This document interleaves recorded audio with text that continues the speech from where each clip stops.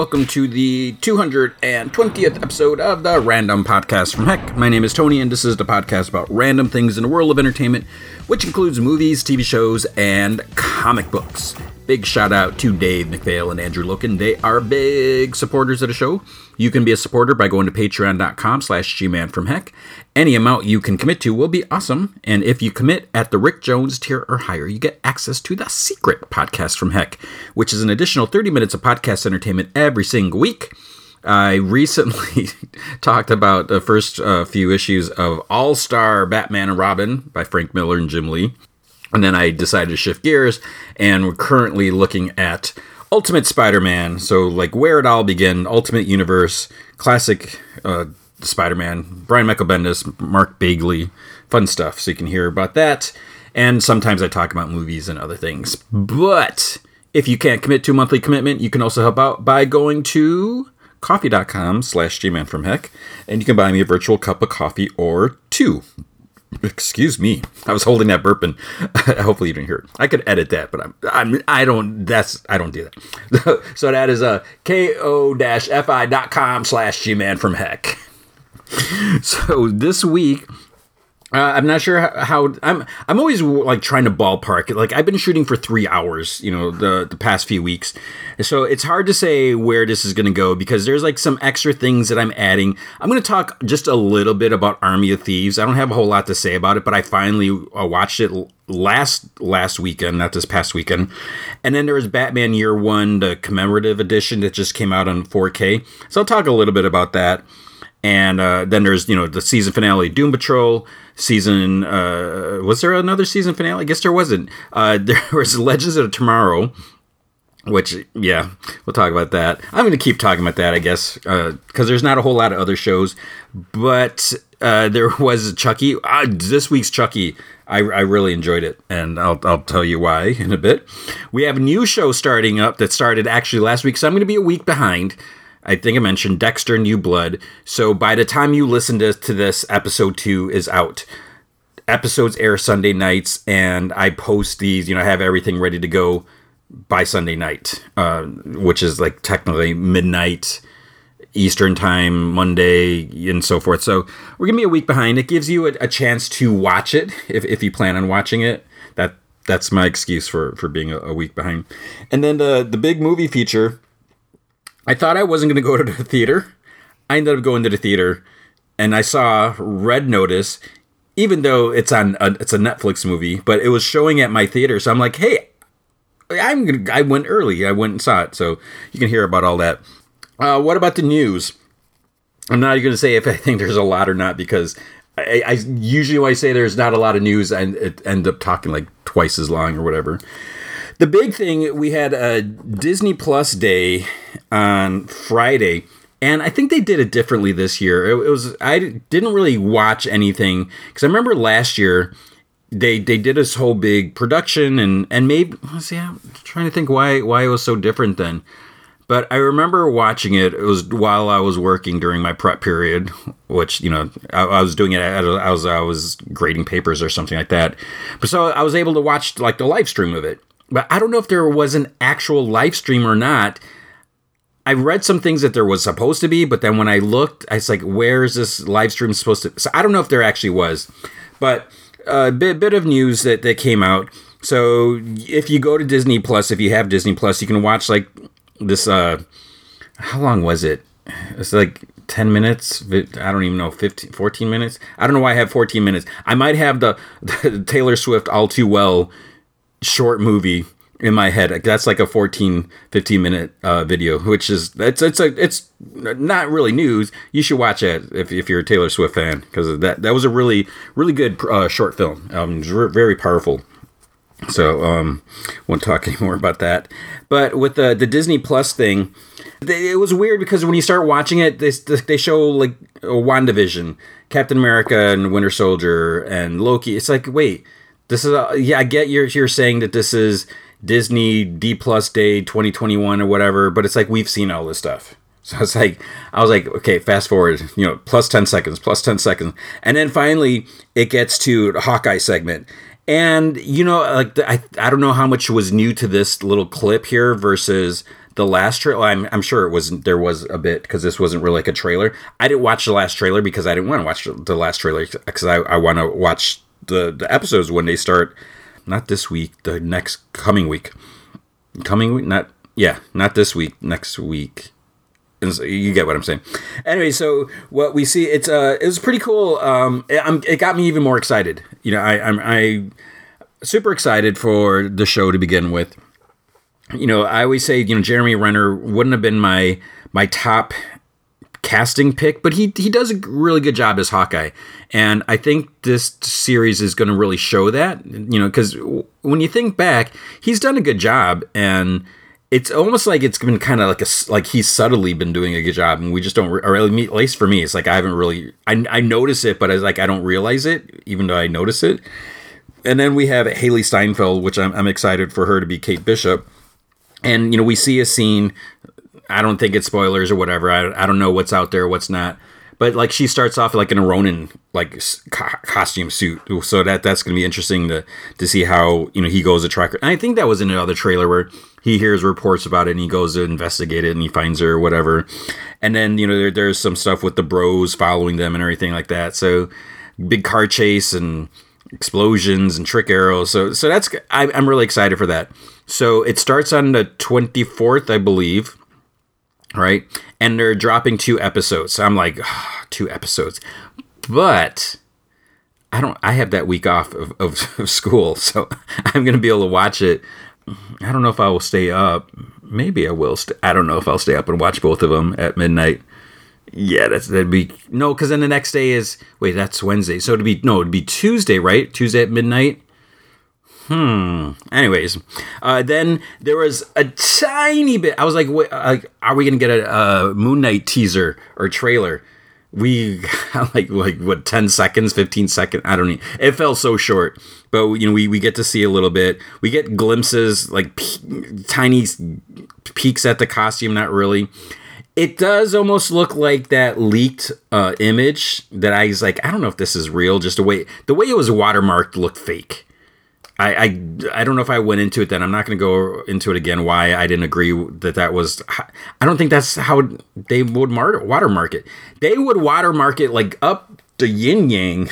You know, it would be like across the screen. It'd be like each person, like your login credential, your email or whatever would be watermarked all over. That's how it's usually done. Anyways, but it almost looks like you can kind of see like the tile and the whatever. So maybe it was real because, you know, we don't get a full look at the costume.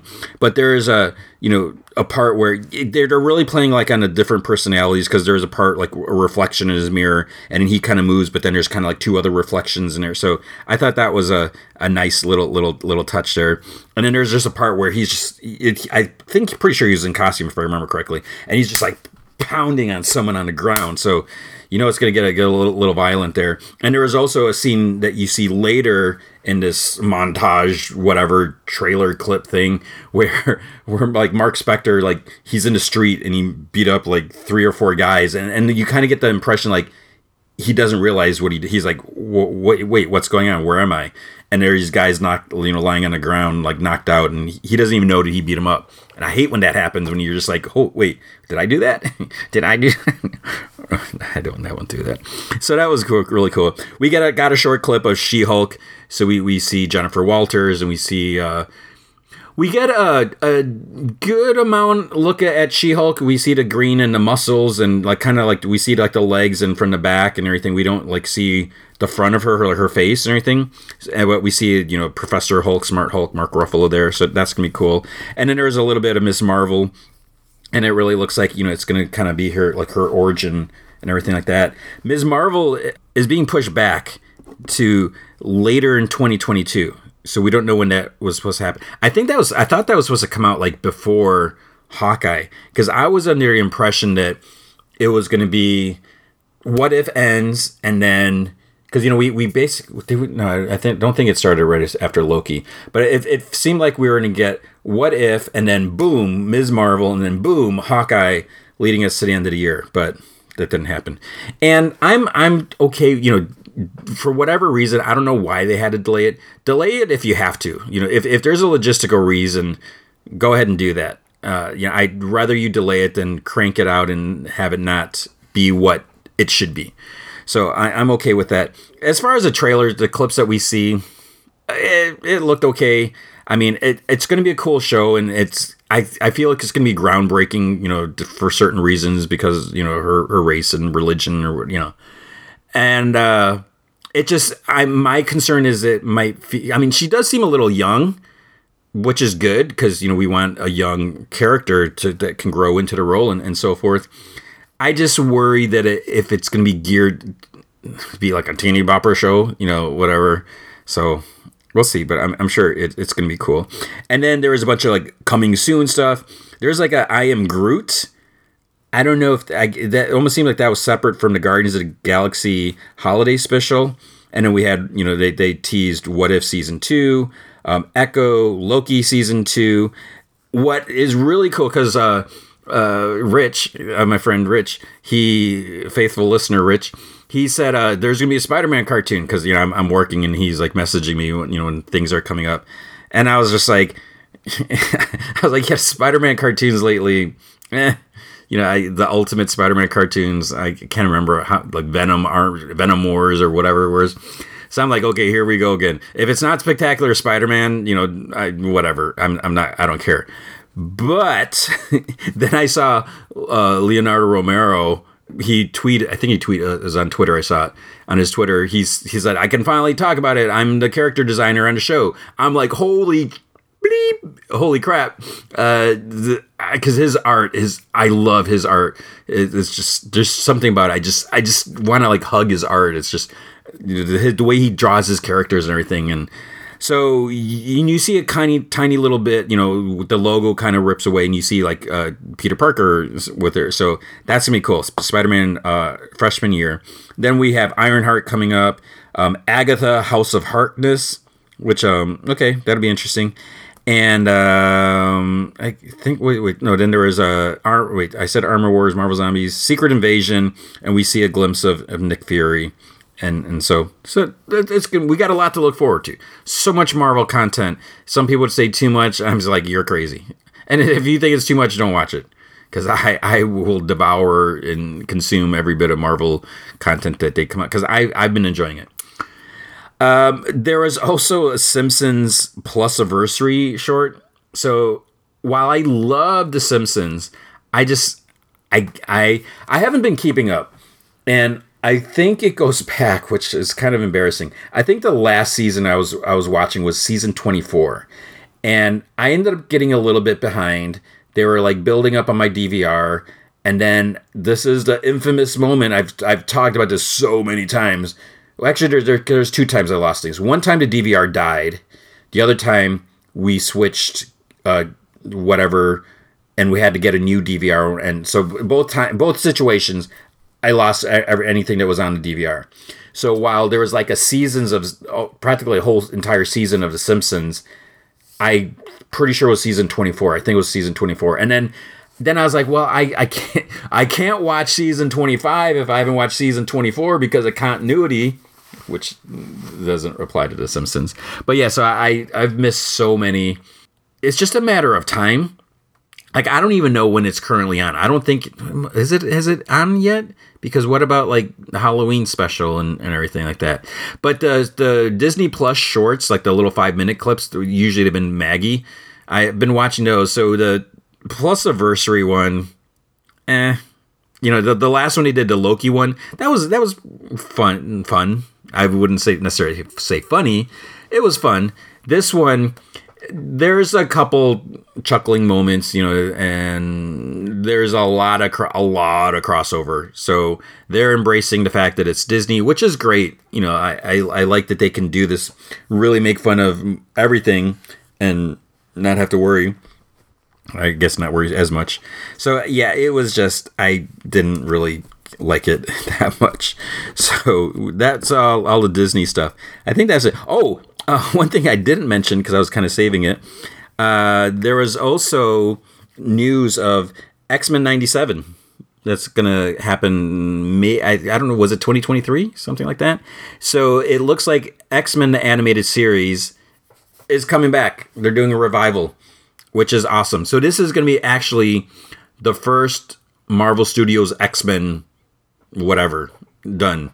So I think that's great.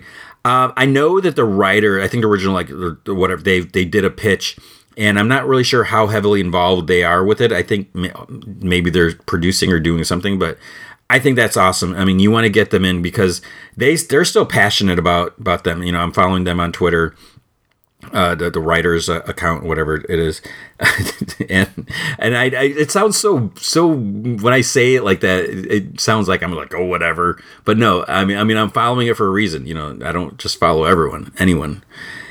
So that's gonna be good. I can't wait for that. And we should probably start rewatching the other. I think I started watching it, and then that first 2 episodes, Morph. But yeah, I should get back and start watching those again. Because I, like, when Disney Plus first came out, I'm like, yeah, Spider-Man, 90s Spider-Man. I was like watching that and X-Men. But there's just so much to watch. Just way too much. What else do we have? There was also like where did this air? Because it wasn't in that clip. But there was kind of like an Obi-Wan sizzle reel, whatever. And I guess apparently this was leaked out before or something. I didn't watch it. I don't want to watch leaked stuff. I don't agree with watching that. I don't want to give someone else support or a view if they're leaking something and they're trying to benefit. And I got more to say about that, which I'll talk about. Maybe I'll be the next bit. So with Obi-Wan, they don't really show us so much. It's just like Ewan McGregor and Deborah Chow talking about bringing Obi-Wan back and how, you know, people want this and everything.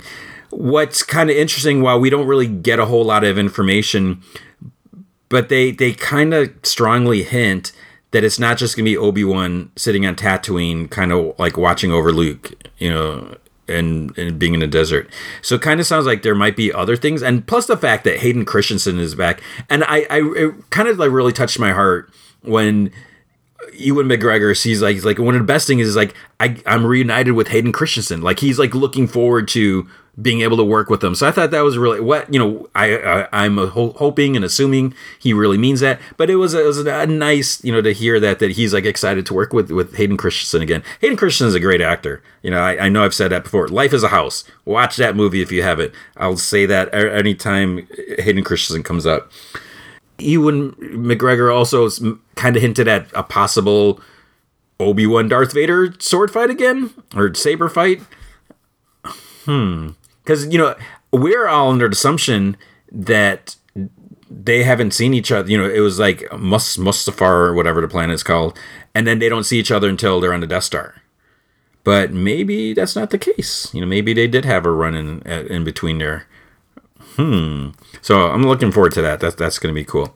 Now, the other thing, I actually didn't have this on my little short list of news things to talk about.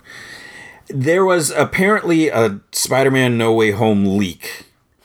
Thankfully, knock on wood, I haven't heard anything about it, and I don't want to hear anything about it. I was tempted when I heard there was leaks. I'm like, okay, from a quote-unquote journalistic standpoint, and I don't think of myself as a journalist, you know, even though I'm in the media or press or whatever. But anyways, I always feel like, you know, from a news reporting thing, I should at least know what it is. I wouldn't necessarily spoil it.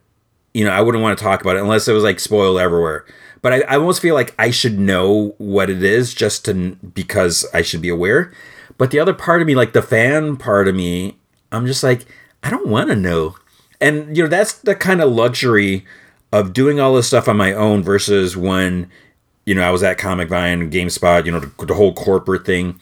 You know, with that, there was a lot of expectations. You know, in early Comic Vine days, it was like, do what you want, do what you felt you need to be done. And even when, you know, I don't know how much I've talked about, if I've ever talked about this before, but when Comic Vine first went over to CBS, when we were acquired, it was awesome. They're like, you know what needs to be done. You know, do what you need to do.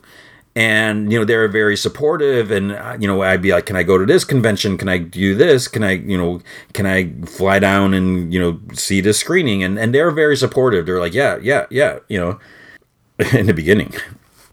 as things moved on, then it was more about, we need to get page views, we need to do this and this, and so I almost felt like, or I almost feel like, if I was working at like a real outlet, is Entertainment Fish a real outlet? I would like to think so, but I don't really post on there as much as I should, because I'm just so tired and whatever. Not gonna get into that. So I feel like I'm in charge now. I can do what I want. Same thing with this podcast. There's no like ulterior motive. There's no corporate overlords saying, you need to do this or whatever. So I don't want to know the spoilers, and I don't feel like I have to. If you're coming to the show saying, man, I thought Tony was going to talk about Spider-Man spoilers, I wanted to hear it, dang it, I'm sorry. But it's not going to happen. And the way I feel about this is, if there are spoilers, you can't unknowingly post them. I mean, if it's a spoiler, if it's a leak. If it's not an official trailer or a press release or something like that, it just really bugs me when people want to post this. And a lot of it is like, they want to be the first one to post it. It's kind of like bragging rights. It's like, hey, look at me. I got the access. And it's not so much like a look at me thing. It's more like a credibility thing. I was able to get access to this secret information that no one else knows about. So you need to start listening to me, because I might say other important things as well. It's just kind of like that. But when it comes to these leaks and stuff like that, usually what happens is, like, someone will leak something, whether it's like a paparazzi image of a costume or something. Like when we saw the first image of Supergirl from Flashpoint, her costume, who took that original picture? Who originally posted it? I have absolutely no idea whatsoever who did it. Maybe you do. Maybe you might remember. But what happens is, like, someone will post it, even if they watermark it, other people will crop it out or whatever, unless you're going to watermark it all over, which is just super extremely annoying. And then it's like, what's the point of even trying to look at it? So when you try to establish yourself in posting this, like, unless you're going to do like a series of exclusive leaks and whatever information, if you do it one time, no one's going to remember who did it. No one is going to, give you the credit for it. They're going to be like, hey, did you see this? You see this? It's going to be all over Twitter. It's going to be all over Reddit or Facebook or whatever. No one's going to actually remember who actually... Some people might be like, hey, whatever, Coca-Cola production... I got a can of Coke here, which is like almost empty. Orange Pen Media... I got an Orange Pen here. Orange Pen Media, they posted this Spider-Man news. And, yeah, so... I just don't think it's cool. I don't want to be spoiled. Some people want to be spoiled. That's what I say to you. I don't know why you want to do it. If I'm going to see Miles Morales in No Way Home, and that better not be the spoiler, because I have absolutely no idea. But if that was going to happen, unless they announce so and so is going to be playing, whatever character, I want to see it on the big screen. I don't want to see it like just like with the Moon Knight thing. If that was his costume, I'm disappointed. I'm bummed that I saw this crappy, unedited, unproduced image where maybe it's gonna look better, be cleaned up. I don't want to see some crap, whatever thing. Or if it's like news, like Miles Morales or Kraven the Hunter or Stiltman, someone, I don't want to hear about it unless it's a casting announcement. I want to see it. So whatever this supposedly leaked information was, yeah, I don't want to know about it, and I don't. So that's what I'm saying about leaks. There's also something about Daredevil. Are they retooling Daredevil? I keep seeing people talking about that. Haven't heard any or seen anything official, so I'm ignoring all that. And I don't even know if it's official or not. Let's move on. See, here is I thought there was going to be a lot of news this week. Let's talk about Henry Cavill. So he mentioned he still wants to do like a sequel to Man of Steel. No, just to do something different. But he kind of brings up a good point. He's talking about the fact that Superman killed Zod, and because he's like killing Zod. Basically may put it in his mind that he can't kill. He shouldn't kill. It's absolutely ridiculous. So the fact that he kills someone, he's like, maybe I shouldn't kill people. But the fact that, he killed like the last surviving Kryptonian or something like that, so that like weighed heavy on him, and that's why he fell to his knees. I think Henry Cavill even said like the falling to his knees, that wasn't in the script, but he really wanted to show like the anguish and everything like that. So if so, bravo to him.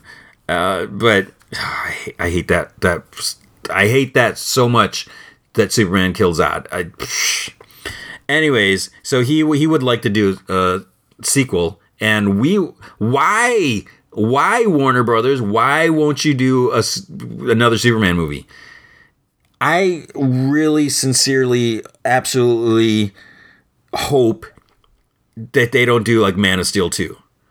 Just do Superman, the quest for a better tomorrow, or better sequels, or so. It doesn't have to be. You don't have to acknowledge. Make it an official sequel to Man of Steel.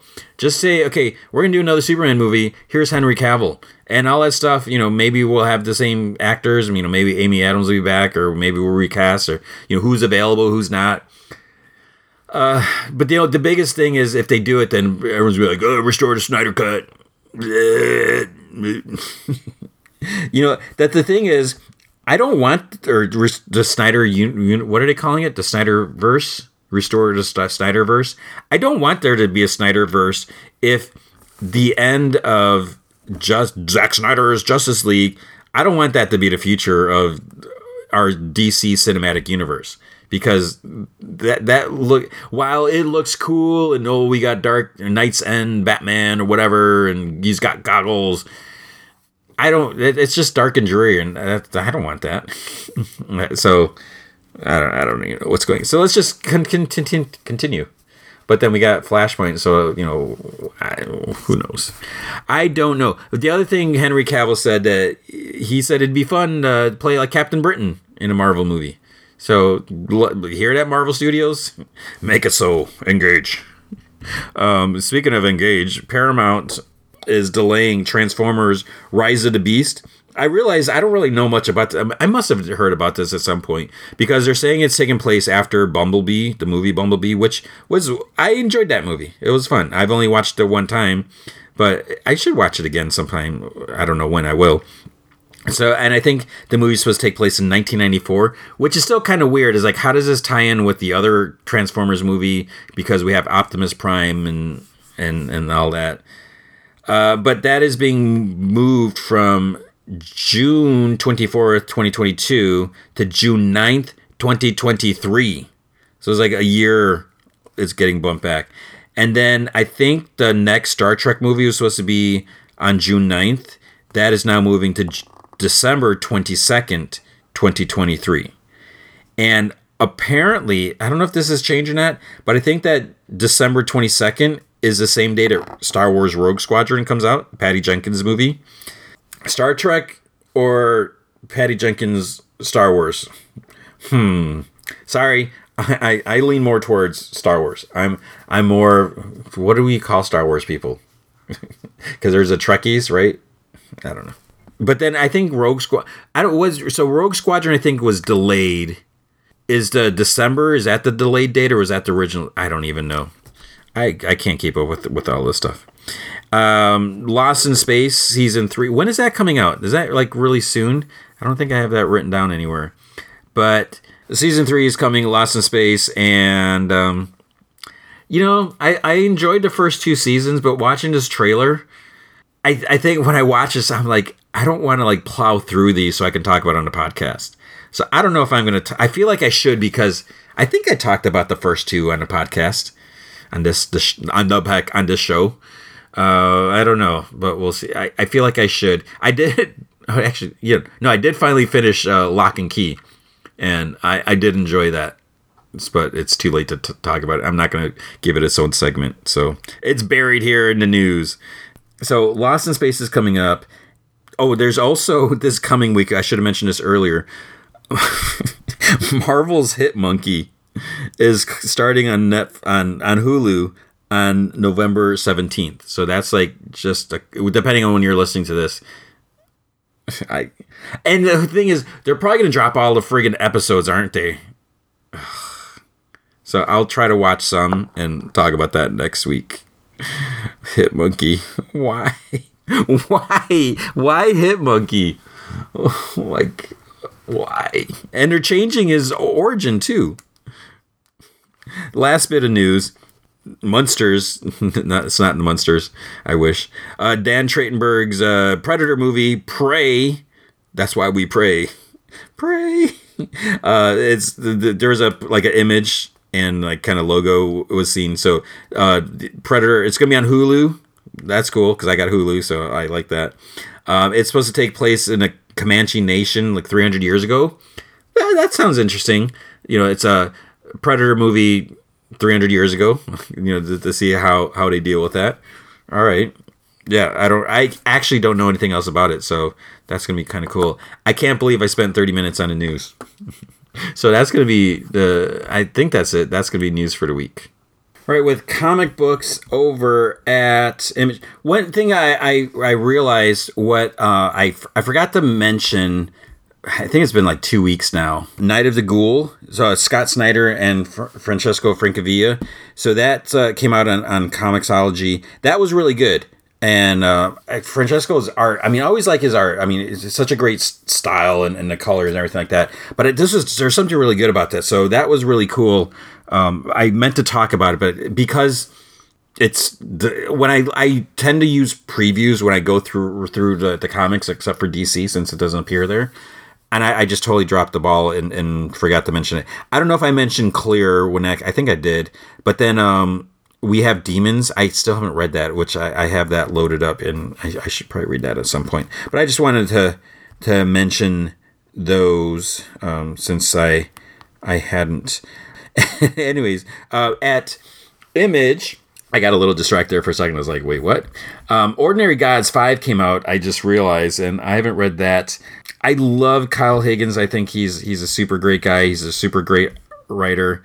Something about this series, I'm not sure what it is. It just, something didn't click for me, and that kind of bums me out. I feel like, part of me, I feel like it's because I feel so overwhelmed sometimes when it comes to reading all these comics that it didn't give me a chance to really sit and try to digest it and try to see what was going on.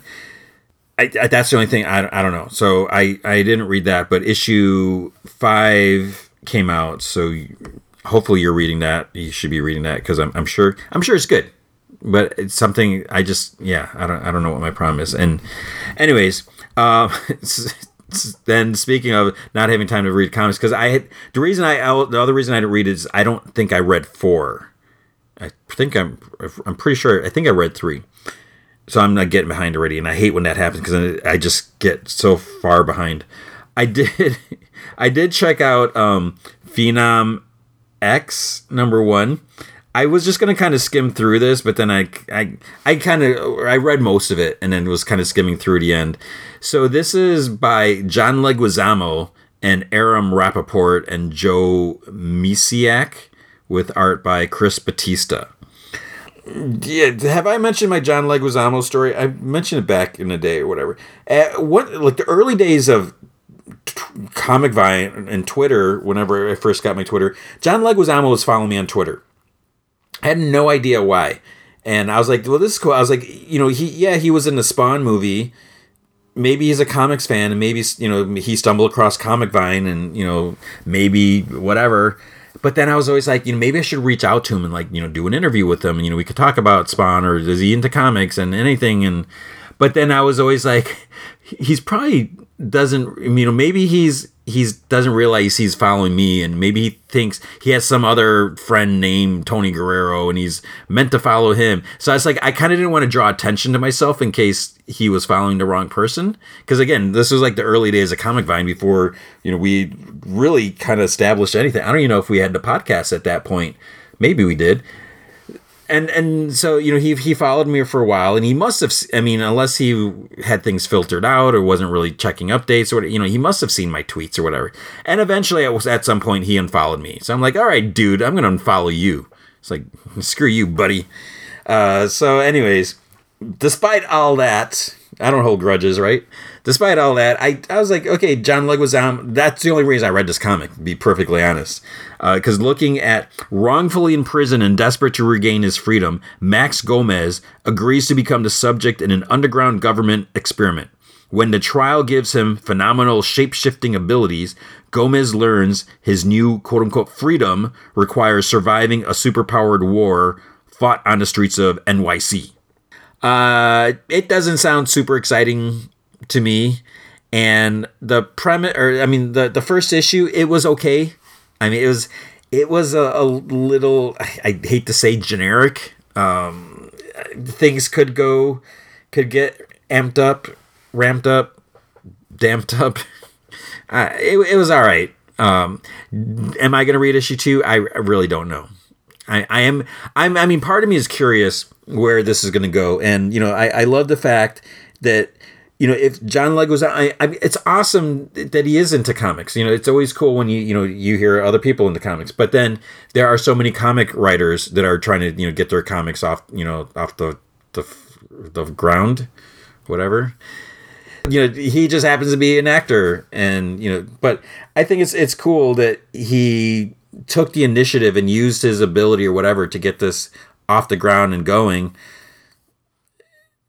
I don't know. I mean, maybe we'll see a movie of it someday. Who knows? But the thing that I do think is cool that it's a Latinx character, because we don't have a whole lot of those, and I think we need more of those. I'm not one to necessarily stand up on a soapbox or on a mountain and yell out that we need more equality and all that. I think it's good when we can get that. If you can get a new character, I'm not super crazy about changing the gender of characters to accommodate this need or that need or whatever. I'm all for create a new character and make them cool and get the representation that way. If you're looking, if you are in the Latinx community and you want to support something, check this out because it's something that you might be interested in. Righteous Thirst for Vengeance issue 2. So this is Rick Remender and Andre Araujo. I don't think I must have said his name before. Araujo. And here, Latinx me, and I can't even say his last name. I'm digging this comic. This is one I feel so bad when the first issue came out. I somehow forgot to mention. I read it that week and everything. I promise I read it when it came out. And then something happened and I skipped over it. And anyways, so you should read this. It's kind of hard to describe. I mean, you kind of really need to read the first couple issues, but just trust me, it's cool. Rick Remender, he's one of those writers where it's like he's gonna write something, I'm gonna read it. It's like I don't care what. I don't even need, like when I read the first issue, I had absolutely no idea what it was about. In those cases, I like to read the comics and then read the solicit after to see how they describe it. How are they trying to sell this book? So I just say, Rick Remender, buy it. You'll thank me for that.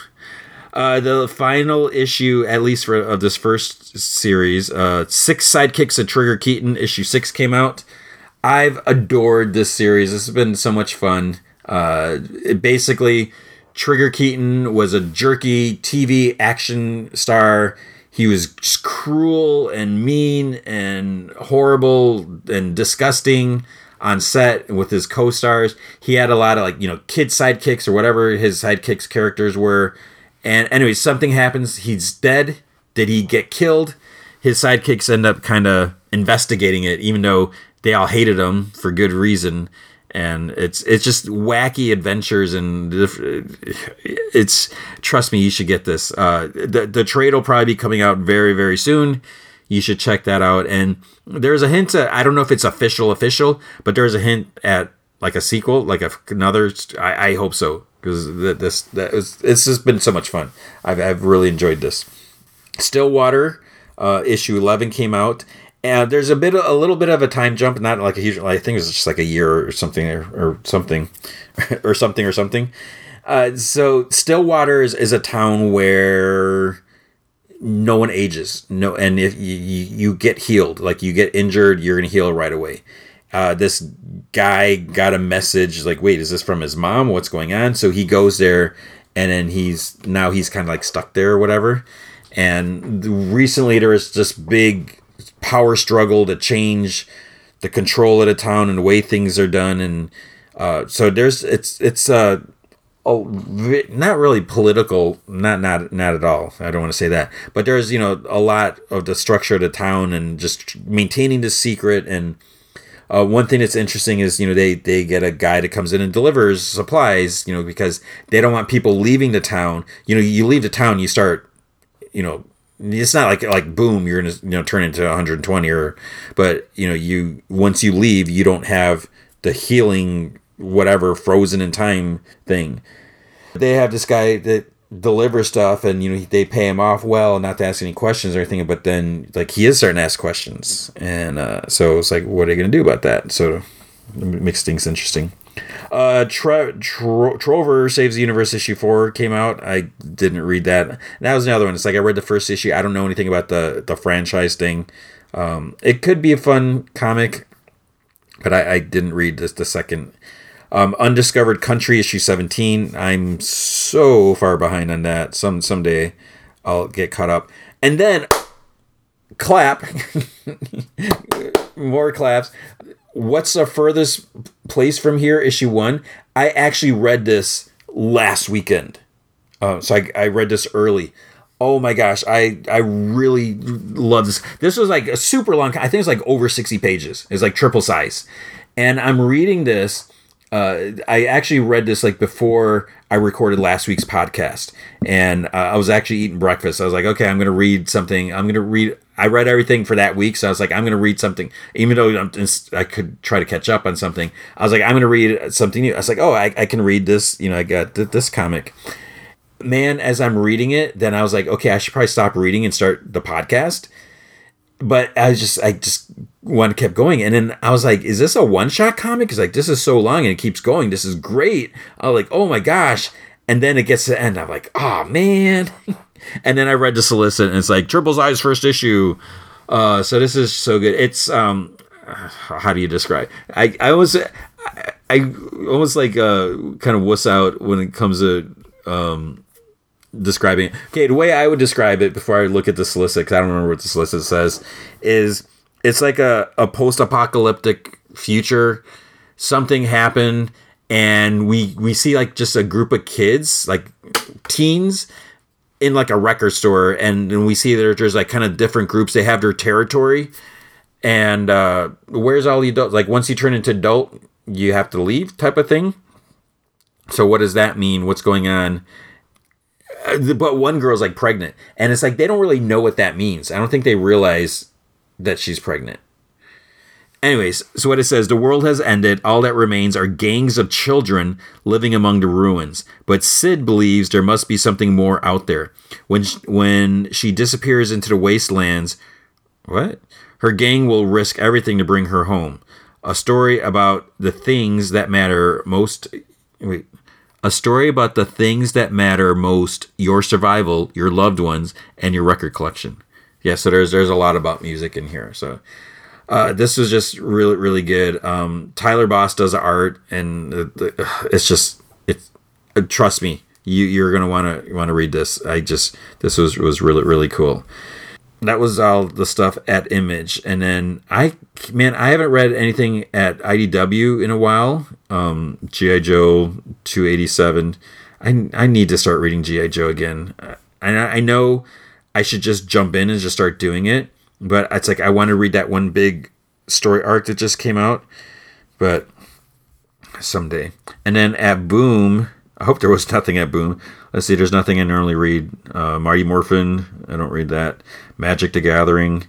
I wonder how those comics are. I mean, I was never into Magic, playing the games or whatever, but I wonder how those comics are if people like that. And I'm hoping it's like, when's Devil Chicken coming out? Chicken Devil? Devil Chicken? That's not out this week. At DC, what do we have? We had a few things. So we had Action Comic 1036. I did read the Superman Authority comic that came out, I think it was last week, where Superman gets a team to go with him to War World. So it's like the Authority, basically. You know, it's Midnighter and Apollo and I forget who else. And Enchantress is with them and some other people. But before they go, Batman has a mission, and he goes to Superman because it's something that like the Justice League can't do, and it has to do with like a dark multiverse Earth that could potentially come and invade, and it has like not the house of Al Ghul, but there's basically Al Ghuls have like kind of taken over everything. And anyways, so Batman gets some information about the place. I won't say how or whatever. And so they want a mission to, to kind of go over there. So, we do see that. So that was a good issue. With Action Comics, basically it's them heading to War World to try to liberate the place. And it's a tricky situation because, Superman doesn't normally do this. He's not this, like, I don't necessarily want to say proactive, but, he's all about saving people, not about stepping into another place and liberating people, because he has he could do that, but he doesn't because, he's trying to stay in his territory or whatever. It's not off to a good start. The Mongul and there's John Kent. He's worried that Superman is going to die because that's what the history kind of says, that this is around this time, and I think there are some rumblings that DC is going to kill Superman again. It's like, if you do that, DC, don't do that. It's bad enough that you're taking Superman off Earth. It's like, okay, yeah, John Kent is an awesome character. Give him time to shine and everything, but just give me Clark Kent, Secret Identity, Superman back. That's what I want. So, Action Comics was ugh. I mean, and by ugh, it's not good for Superman. Wonder Woman 781. I didn't read this. I am gonna read this now because I didn't realize she was back. Oh, it actually happened last issue. How did I miss last issue? October 12th. It even says on the cover, Wonder Woman returns. After the events of Death Metal, Diana finally makes it back from her unforgettable odyssey through the sphere of the gods. Has the world moved on without her? Special oversized issue. Okay, I should probably read that. But yeah, I'm not going to read those now. Hopefully it's good because I really like Wonder Woman, and something about lately it's been hard for me to get into Wonder Woman, and that God stuff it didn't work for me. There's Batman Urban Legends issue 9. I didn't really like this so much, and part of it is just the story arcs. Okay, I'm looking at the solicit. It's starting off with so Batwoman I thought was the first. Wasn't that the first story? Like, didn't it wrap up the Batwoman and Alice story? Because this mentions Tim Drake and the Outsiders. I was kind of skimming through this, and I don't really care about Signal. I think that's a weird name. It's just weird how Duke Thomas. I mean, Duke Thomas was a cool character. Then, like, all of a sudden he gets these like meta human powers, and I'm still not really sure how. I know it was in there was a whole thing about that, but it just seemed to work. Okay, Batwoman Fear State tie-in. So going against Anti-Oracle, that was all right. I mean, it was okay. I mean, it was better than all right, I would say. And in the Azrael story, I haven't been really reading that. And then there's a Tweedledee and Tweedledum story. That was kind of sad. But yeah. And then Joker issue 9. So things are getting messy for Commissioner Gordon, or he's not even a commissioner anymore.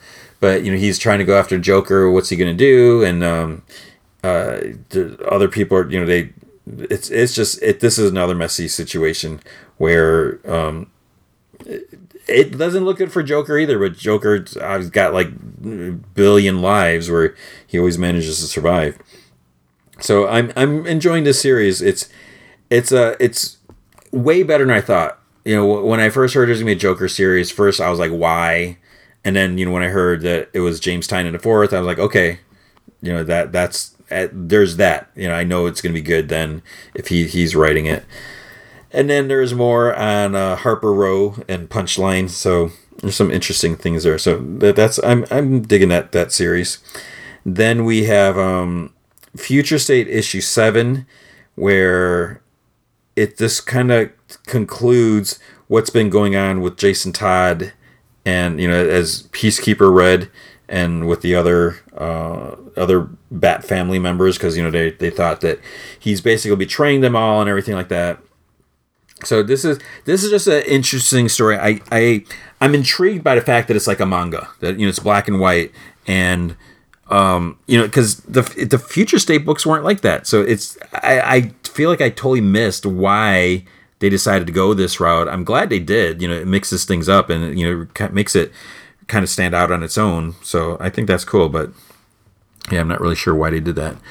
Then there is Justice League Last Ride issue 7. I think, I can't remember if this was a final issue or not. But more on, is this with Lobo, right? And I with this and what's it, Justice League, not Justice League Beyond, just the one that's like taking place after the animated series. So anyways, basically we get some closure on certain things, arguments that some characters had. And wait, this is the one with Lobo. Is this the one with Lobo, where they're trying to protect Lobo so he can go on trial, fighting Darkseid? I can't even remember now, but it's Chip Zdarsky. So, oh goodness, Pennyworth issue 4. I still haven't. I think issue 2 I didn't read. So I'm curious about this, but I don't know how the last few issues have been. There's I Am Batman issue 3. It just feels weird. I'm waiting. When is Batman gonna step in? And it seems weird. Titans United is another weird one, because this is like out of continuity. It's a cool cast, cool group of characters. It's distracting to me, because I'm like, this isn't in continuity, but it doesn't have to be.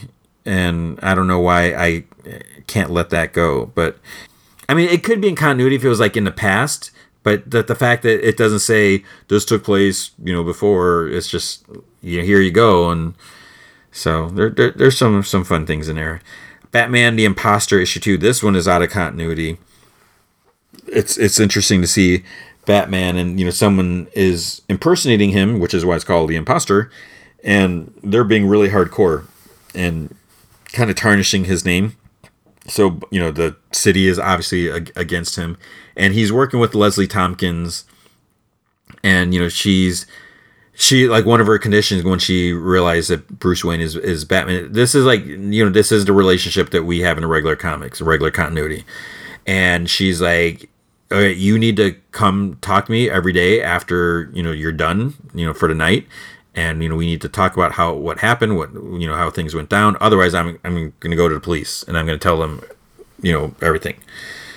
So it's kind of interesting in that way, where it's a different relationship, and and it's good for him, because he needs to confide and stuff, and when he gets wounded, she helps him a little bit, because he doesn't have Alfred here, and it's a different in continuity, and it's embracing it.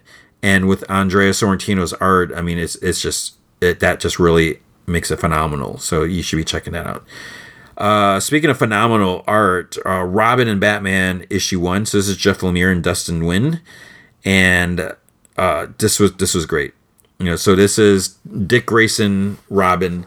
This is like before he was Robin, and it's kind of cool where there's it's a kind of tough relationship between the two of them, and there's almost like little hints of like All-Star Batman and Robin, but not as like skeezy as that. So this is just really good. And Dustin's like the colors here, because he's doing the watercolor stuff, and it just looks really good. It's almost like it looks different, like compared to Ascender, how that was. It's almost like the colors are deeper, like darker, but not like muddy dark. Because like when you see, like there's just like the red and the green from a certain character. Like if you look on a cover, it's pretty vibrant, even though it's like kind of. I'm not an art critic, so I don't know what I'm talking about. I'm not a color expert, but there's just something about it that it just feels different. I just really enjoyed it, and I think it's a really cool story. Seeing Dick training, and it's a whole thing is where Batman. He's not going to take things lightly. He's like, you have to follow the rules, and you're not ready, and he wants to prohibit him, and stuff like that. So it was just really really cool to read this. I'm really excited for the next issue. There was also Superman versus Lobo issue 2. I'm trying to remember if I read I don't even remember if I read the first issue, but I didn't read this one because I'm so tired of Lobo. And it's like, do we get too much Lobo? I don't want this much Lobo. I don't need this much Lobo in my life. No one needs this much Lobo in their lives. So at Marvel, there's Amazing Spider-Man 78. I was looking at the cover. I was like, is that Kraven the Hunter? It's like, no, that's Morbius. So it was Ben Reilly's Spider-Man against Morbius. And this is kind of weird. Part of my problem, did I mention I don't really like Morbius? I can't believe they're making a Morbius movie. Anyways, it was more. I think the thing with Morbius versus Spider-Man, it's always the same thing. He wants his blood. And he's trying to get a cure and all this stuff. My problem with this, and I know we're only a couple issues in, and I know I should be super excited because it's Ben Reilly, but my problem, and I feel like I'm nitpicking, I feel like Ben is acting too inexperienced. I feel like he's doing things that he shouldn't be doing, or a lot things are happening that he shouldn't be allowing to happen. He gets bit by Morbius. It's like that shouldn't happen. It's with the spider sense and even with that, you just it's like, hey, this is a vampire something hybrid dude. Watch out for his teeth, and it doesn't matter. I don't care if he has fast speed or he's not like the Flash or anything, but I just feel, and the whole Beyond Corporation, how they're kind of like keeping him a prisoner in a way. It's just it's leaving like a bad taste in my mouth, and I feel bad. I feel like Ben is better than this, and it just feels like he took a step backwards.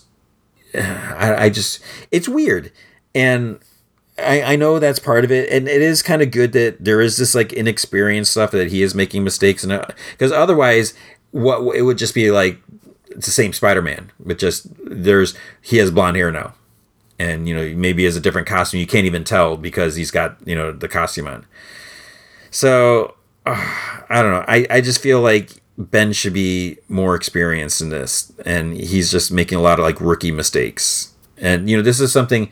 If these stories would have been told like right after the Clone Saga, then okay, yeah, I kind of get that. But even though he's been dead since that, even that wouldn't make sense. But I'm glad he's back. So we'll see where it goes. I did read Deadpool Black, White, and Red. Main reason is because Chris Yost wrote a story, and then there's also Mike Allred and Laura Allred, even though it's just black and white, but there's red in it. So it was fine. It was okay. And what else do we have?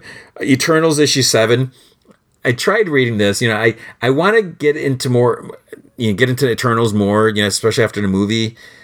But I'm kind of having a hard time with the Eternals. And, the first arc, it was, I think the biggest, not necessarily weird, but kind of like the cool, interesting monkey wrench you could throw at the Eternals was the fact that, so when they die, they can be reborn, they can be brought back or whatever.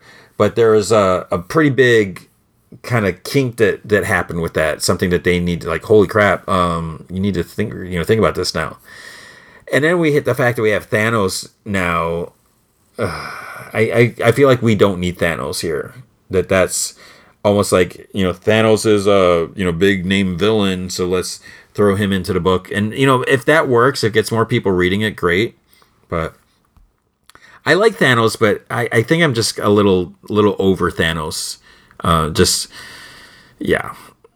Excalibur issue 25. So I love this because Marcus Toe, and I love just the whole Betsy Braddock and Brian Braddock, the Captain Britain and Saturnine, and there's a lot of callbacks to those classic stories. And I wasn't like a huge fan of those. I'm not going to pretend to be anything, but I did read a bunch of those. There's that one trade that I did find it.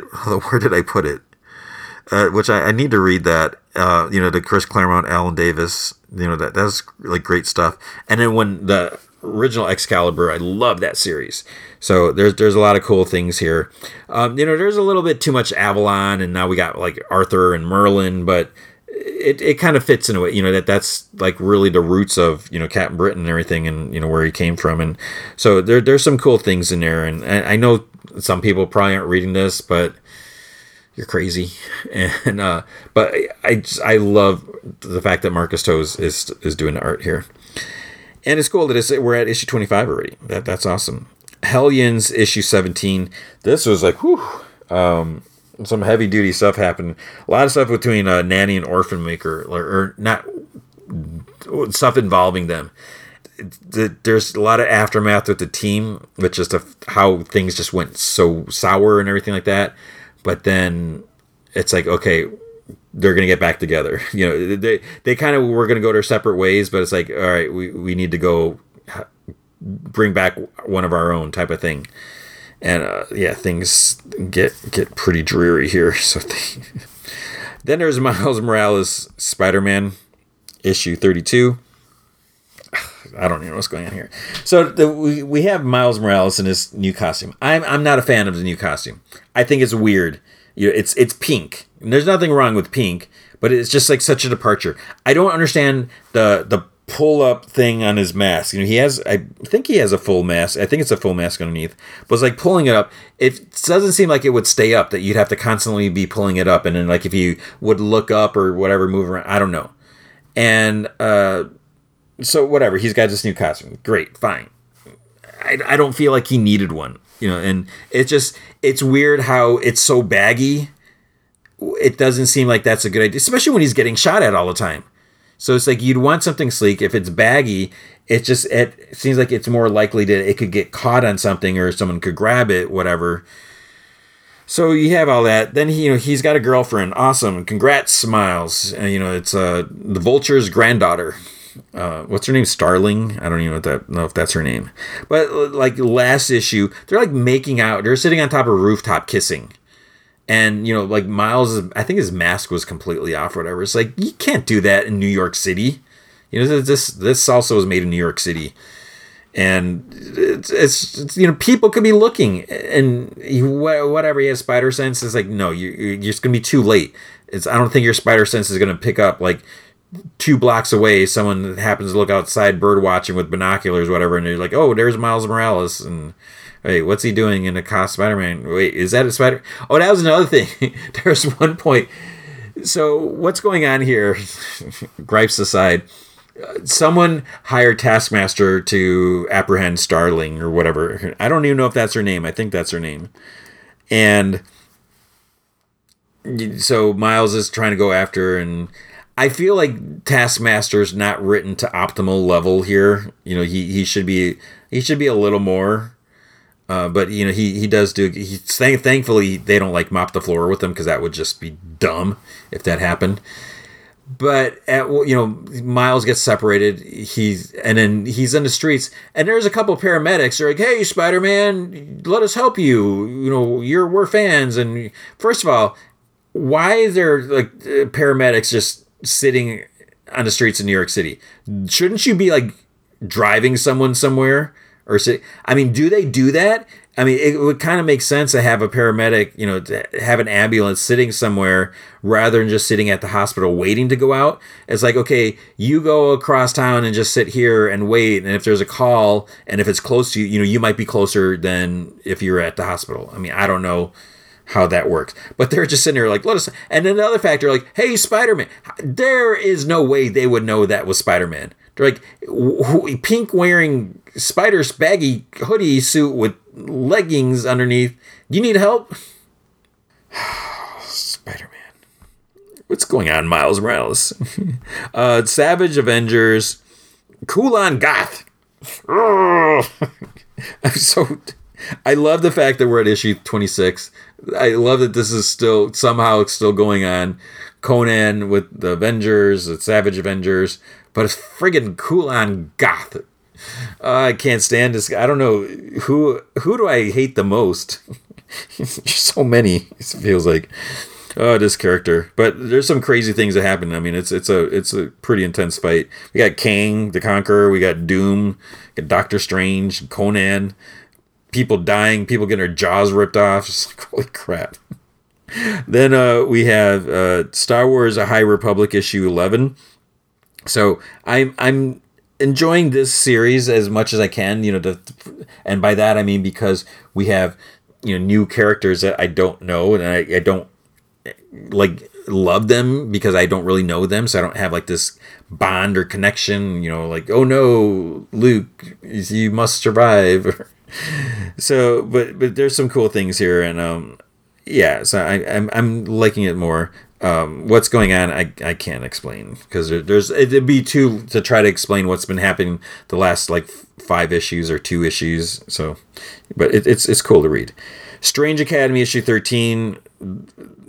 There's no mention of the death of Doctor Strange here. So, does this take place before? Does this take place after? Because last week we had that tie-in where like, all right, we're closing the school because we can't protect you. So, is this before? But there is some cool. What's this character's name? They call her Voodoo Girl. I don't remember if that's her name. Zoe Levu. I liked seeing her story, and Scotty Young and Humberto Ramos. I mean, it's a fun book. So there's some cool things there. The Thing issue 1. I don't know where this book. I don't feel like this book is this book is not in continuity. Yeah. So let's just make that clear. At first I was like, I don't know if it is, but the Thing and Alicia aren't married. So obviously they're not. So it's kind of cool. So it's Walter Mosley and Tom Riley, and it's like the art is cool and everything like that. And it was interesting to see just a Thing story, because even though the Thing was in Marvel 2-in-1, and then he had his own series, I feel like he doesn't get that much time in the spotlight or enough recognition. So there's some cool things here. So I like this, but I don't really know why they're doing this book, just because people like the Thing and they feel like he should. If so, okay.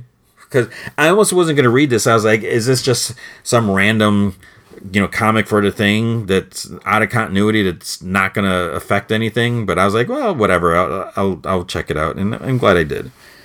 Then there is Venom issue 1. So it's an epic new era for the Sinister Symbiote. It starts here.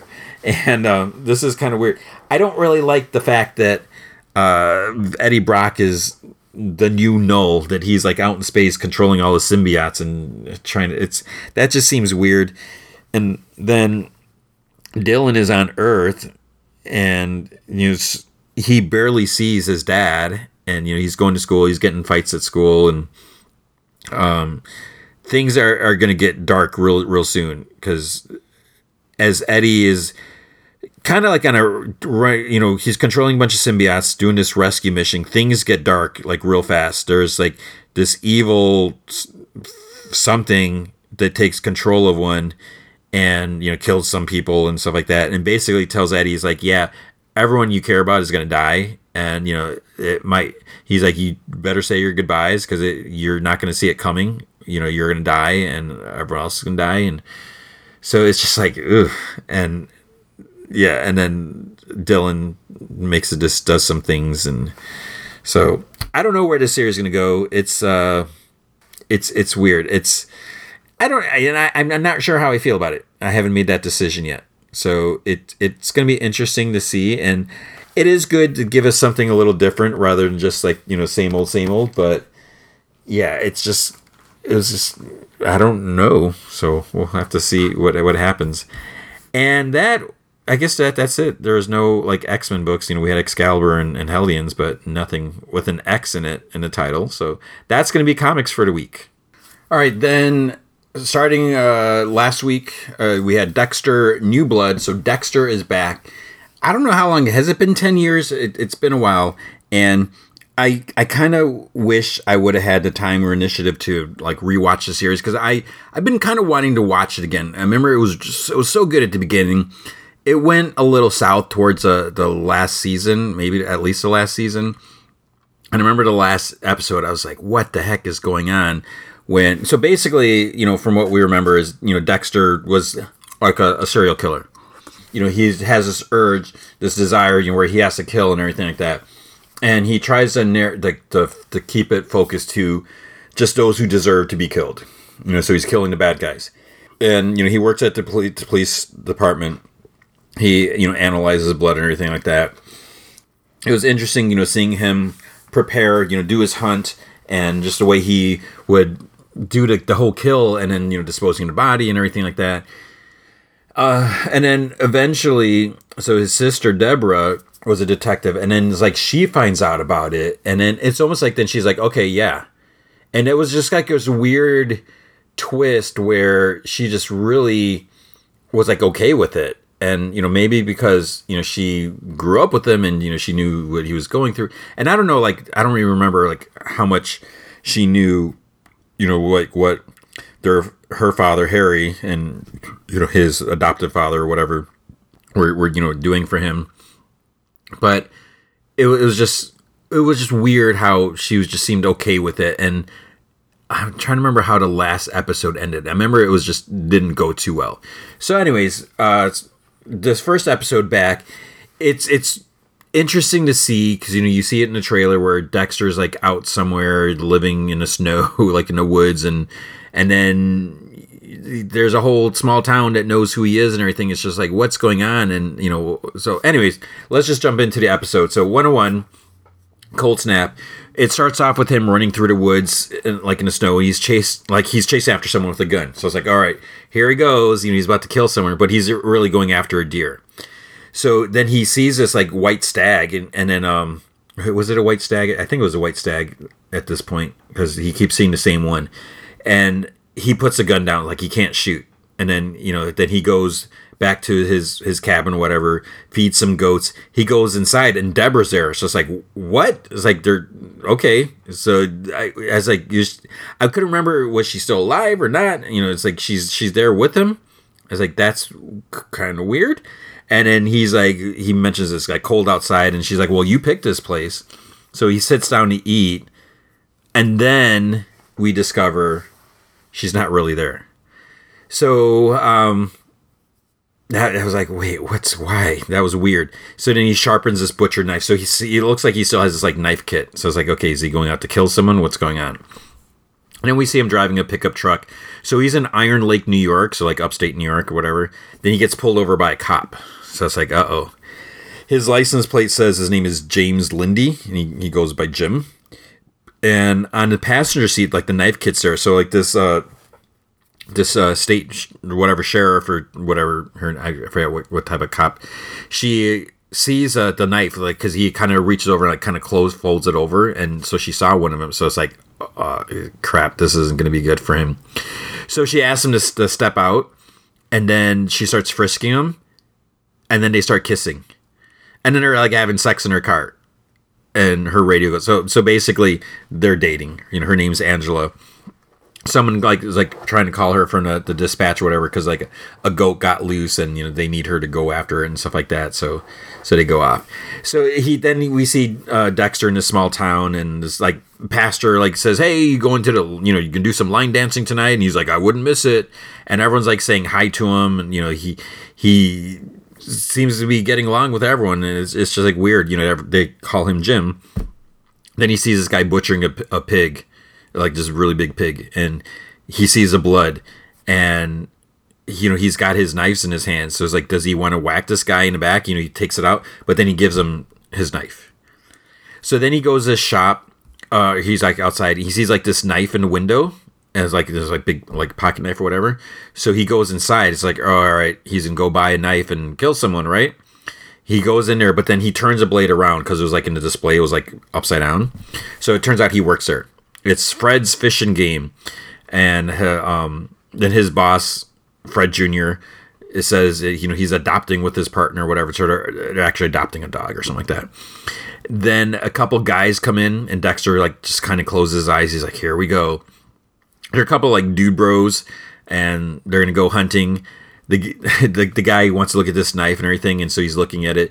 And then at one point he's like he's about to stab Dexter or whatever, and he's just like, he's like, hey, easy. And then the guy's like, oh, I'm just playing with you. He's like, I got a thing for blood. And the guy's like, all right. So he wants to get a rifle. Dexter, there's a bunch of, guns behind at the counter. Dexter recommends this one. It does all the stuff and everything like that. Then the guy's like, yeah, my buddy has that one. He's like, I want one more, more powerful one. And then he points at this one. There's like a friggin' like assault rifle, like in this display thing. He's like, I want that. And Dexter's like, it's going to cost you like $9,000. And the guy's like, I don't care. He's like, that's fine. And then he's like, he mentions his pictures on the wall, as Dexter's doing some stuff, on the computer or whatever. There's like this little league picture of him. So I guess, lives in a town. He goes back or whatever. Dexter's doing an FBI check. And he's like, there's a 24-hour hold on him. And the guy's not really happy. He's like, yeah, that's whatever. That's a technicality. He's like, my family, we come here all the time and stuff like that. But Dexter's like, he won't budge on it. So then he's like, all right. He's like, he just buys the knife because Dexter doesn't want to break the rules. Then Dexter goes over to the police station to see Angela, and somehow the dispatcher already heard about this guy. So the guy's name was Matt. That he had, they did a background check or whatever, and she's like, it's a small town or whatever. Receptionist mentions that there was a boating accident that he was involved with where, 5 people died, but he wasn't driving. And this other cop says, well, his record's probably clean. He looks it up. He's like, oh, maybe it's a little spotty or something like that. So anyways, then later, Jim, Dexter, and Angela go out to the tavern. The line dancing has already started.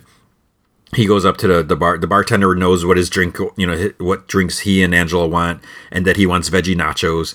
And then he's like, oh, put it on my bill or put on my tab. And she's like, well, Matt's buying everyone a drink, and he sees him over there. They're like, Jim. He starts like chanting and everything like that because he recognized him from the store. And Dexter's like, just put on my tab anyways. Then they start doing some line dancing, which is just like kind of weird and everything like that. And then segue, we see this hitchhiker get off this big semi. Like, I think the driver's like, oh, you headed to the lake, he's like, you can go over this way or whatever. Matt comes up to Dexter, to Jim, and he's like, oh, I'm having a party at my dad's tomorrow night. And he's like, he wants to go to the shop right now and get the gun because they're supposed to go hunting in the morning. Dexter's like, well, you can just stop by in the morning and you can get it. Then Matt's like, well, you can go, you should come to the party anyways, because he's not happy because he's really trying to push to get this assault rifle. Then he looks at Angela's like, oh, your girlfriend's a cop. He's like, maybe you should come stag. There's gonna be a lot of red flags there. It's like, okay, whatever, dude. So then the hitchhiker, because this girl's at the bar, so the hitchhiker was a girl. And she asked the bartender, she's like, how much for a plain burger or whatever? And the bartender says, and she's like, what if there's no fries? And she's like, that didn't include fries or whatever. So she obviously doesn't have like a lot of money to spare. So then Angela's like, oh, just, put it on my tab and then on my tab. And then she gives the girl like some more money. She's like, just in case, and whatever like that. And she's like, thing. And she says that, this, if she needs a place to stay, there's like kind of like this shelter place, that she could go to like down the street or something like that. Then her like doorbell app goes off and she sees that there's a bunch of kids at her house. So like, I guess she has a kid and her kid has too many people over. So she's got to go deal with that or something like that. But then it turns out that girl wasn't a hitchhiker. So we see like the real hitchhiker's outside, kind of like watching Dexter as he gets into his truck. But we don't see, the hitchhiker's like wearing a hoodie or something like that. So we don't see anything. So it's like, who is this person? Next day, Dexter's running through the woods again with his rifle, sees a white stag again, and he just like he whispers like beautiful, whatever. Puts it, looks in his scope, puts it in his sight, but then a branch cracks like and scares it off. Someone like ducks behind a tree behind him. So then he goes over, like runs over, but the person's gone and he sees like footprints in the snow. So someone's like following him. Then he goes at the cabin. He tells Deborah. So he's talking to Deborah now. And it kind of makes sense because in the original series, he was talking to Harry. Harry wasn't really there, but it's like that was like his soundboard, his consciousness or whatever. And so I'm assuming the actor playing Harry's probably no longer with us. I could be wrong. I can't remember. So now he's replaced Harry, and I don't know if he laid Harry to rest in his mind in the original series because it's been so long. But now basically he's talking to Deborah. So it's an interesting change. So he tells her that he feels like he's being watched. He says that he's letting this guy Matt get to him. He says it's been almost 10 years, and she's just like stick to your routine. Because so basically he hasn't killed anyone in 10 years is what he's saying. So he goes back to the store. It's 9 a.m. Opens it, looks at the laptop. It still says the hold is processing. He deals with some other customers. Then it's time for lunch. People are protesting, save our planet, drilling is killing, shame on you, outside the tavern or something like that. And the tavern's closed because of this, and he can't get his tuna sandwich, which is part of his routine, so he's kind of bummed by this. The owner comes out, he tries talking to people. The hooded hitchhiker guy's like across the street watching. Dexter almost sees him, as he turns around, but then, the person ducks whip, around a corner. He goes back to work. Fred says that Matt's hold cleared, and he wants him to deliver the gun. So he asks Jim to do it. Dexter, he's like, he doesn't think it's a good idea to sell him the gun. And the guy, Fred's like, for $9,000? He's like, why not? So he goes over there. There's a big party at the house. And, Dexter's like got it in a case, and he's like looking for him. Matt is apparently in the bedroom with some lady. So his buddy is bummed because he brought the girl there, and he's talking to Dexter. He's like, I never should have gotten on that effing boat. He's like, I told Matt to stop, and Dexter's like, what do you mean you told him to stop? He's like, he wasn't driving, and Bill's like, right, and then he's like, F it. He's like, F him. He's like, I covered for him. Dexter asks him, he's like, was Matt driving? It's like, why didn't he stop? Bill says, so Bill's the other guy. He's like, he was playing chicken and he was wasted. He's like, the worst part is the other guy gave up. He yielded and turned away. Matt continued and plowed right into him. So basically, the cover for Matt, he's getting $2,000 a week, and he got like a Rolex watch or something like that. So, he's been lying for this guy. So he's just like a big jerk or whatever. Then he's like, can this stay between us? He's like, I really need that $2,000 a week or whatever. And then Matt is finished with the girl. And I think that Dexter knew who the girl was. And she sees him. She obviously knows him because it's a small town. She's like, oh, don't tell my dad. And he's like, I won't if you leave right now. So he needs Matt to sign for the gun, whatever. And Dexter says, the owner is prohibited from operating the gun while intoxicated. And Matt's like, oh, too late for that. And then he has a gun in his hand. He holds it up and he spins around, points it at Dexter. Dexter grabs it, cracks him in the nose with the butt of the rifle. And Matt's just like staring at him. And then it turns out it didn't really happen. So they keep doing these like little like false things, like kind of tricking us. So that then he's just like, whatever. And then then Dexter's just like, thanks for shopping at Fred's. And then he leaves. Back home, it's dark. Someone's inside. So as Dexter's walking up, there's an axe out on a stump. So he grabs that, goes in the back, and we see someone from behind looking through his stuff. It's the hoodie guy. And he's like, what the hell are you doing? It's like this clean-cut kid. And he's like, are you Dexter Morgan? He's like, it's me, Harrison. And Deborah is like there, in his mind. She's like, you can't. Everyone close to him dies. That's why Dexter's out here like in the middle of nowhere. So then Jim, he's like, I don't know what you're talking about. And Harrison's like, you look just like I remember. And Jim, Dexter, says, I must have one of those faces. So the kid's like, well, if you don't want me here, fine. Deborah's like, she's like listing the name of her friends who died and everything like that. And she lists her shirt to show like a bloody wound on her side and everything like that because, she died too. She pulls out a bullet from the wound and she's like, me. She's like, everyone. So Jim's like, sorry. He's like, I'm not the guy you're looking for. And he mentions the town shelter on Main Street, whatever. He's like, I'm not going to report you or anything. And he gives him some money. He's like, the next bus out of town is tomorrow night at 7:45. He's like, I hope you find what you're looking for. Opens the door for him. And then, he looks over at the the stuff that he was going through. And the kid didn't quite see it, but there's a picture of him, of Dexter, holding a little kid in his arms. So it's like, did he see that, or was it like just he was about to? So, he looks out the window, he watches the kid leaves or whatever, and Deborah's like, you did the right thing. And he's like, he'll be safer. So then Dexter takes a picture, he like burns it outside in the fire pit. Because he's like, he needs to get rid of any evidence.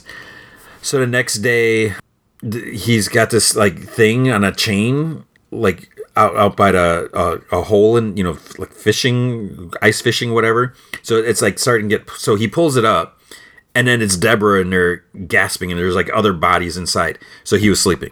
So he's like dreaming that, she was under there or whatever. So then she says that she's glad, as he's laying in bed, she's glad that she went first. She wouldn't want to see him like this. She, would have been lost in the world without her or something like that, or without him. And, he's a changed man. It's almost 10 years without a kill. She loves him for it and all this stuff like that. Then we see him running in the woods again. He sees a white stag, puts it in his sight, and then he puts a rifle down and just watches it. And he starts walking closer, and he tries going up to it and reaches out his hand. Gets kind of scared for a bit, but then he's like, please, please, please. So he walks up to it, and they're like face to face. And this is like, this point, I'm like, this thing has huge, antlers. I was like, that he could impale you, like take you out. So he's like, he's about to touch it, just like looking face to face, and then and there's blood on his face. Matt comes up, he's like, holy spit, holy poop, or whatever. He's like, I almost tagged you, dude. And he goes down to it, and then Dexter hits him with his rifle in the face, and is like, okay, did he do that for real this time? And then he pulls out Matt's knife, and he hesitates. He's like, it's been a long time. He's like, but if I'm going to do this, I'm going to do it right. First rule of the code, don't get caught. So he slits the deer's throat, and then blood starts pulling out. There's quite a bit of blood. It's I would think it would just like go through the snow to the ground, but it was just like kind of maybe there's ice. I don't know. It's just and it starts pouring over to Matt, and Dexter wipes the blood off the knife or whatever. So then back at his place, and he's in the shed now. He's stapling up sheets of plastic to the walls. It's tarp on the table. Matt is taped down to the table naked, so just like how he used to do it.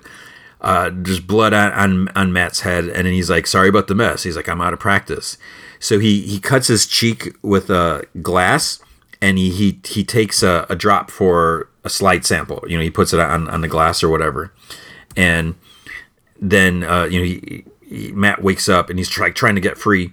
Dexter, he's like, he tells him not to struggle. He's like, I'm no Eagle Scout, but I know my knots. And, he wants to talk about what he did. And he's like, what, about the stag? He's like, no, I want you to tell me what you did. He's like, own it. And Matt's like, or? And he raises a knife, and he does the same, thing that he did. And Matt's like, you can't get away with killing me. And Dexter's like, again, it's not the first time. He asks, he's like, what are you, a serial killer? And Dexter's like, I was. And he's like, who am I kidding? I still am. So then Matt starts panicking. He's like, well, what about, he's like, is it about the boat? And Dexter lists like what he did, and he like admits it. So he's like, I did it, so I was wrong. And then he's like, you shot my deer and you almost killed me. And he promises he won't kill again. He says that, Dexter's like, I made the same promises. He raises a knife. Then Matt starts crying, and that his mom died when he was little, and his dad wasn't there for him, and saying all this stuff. Dexter's like, are you gonna blame this on bad parenting? And he's like, I lost my parents when I was young too. He's like, I wouldn't have survived if it wasn't for Harry. He's like, he adopted me.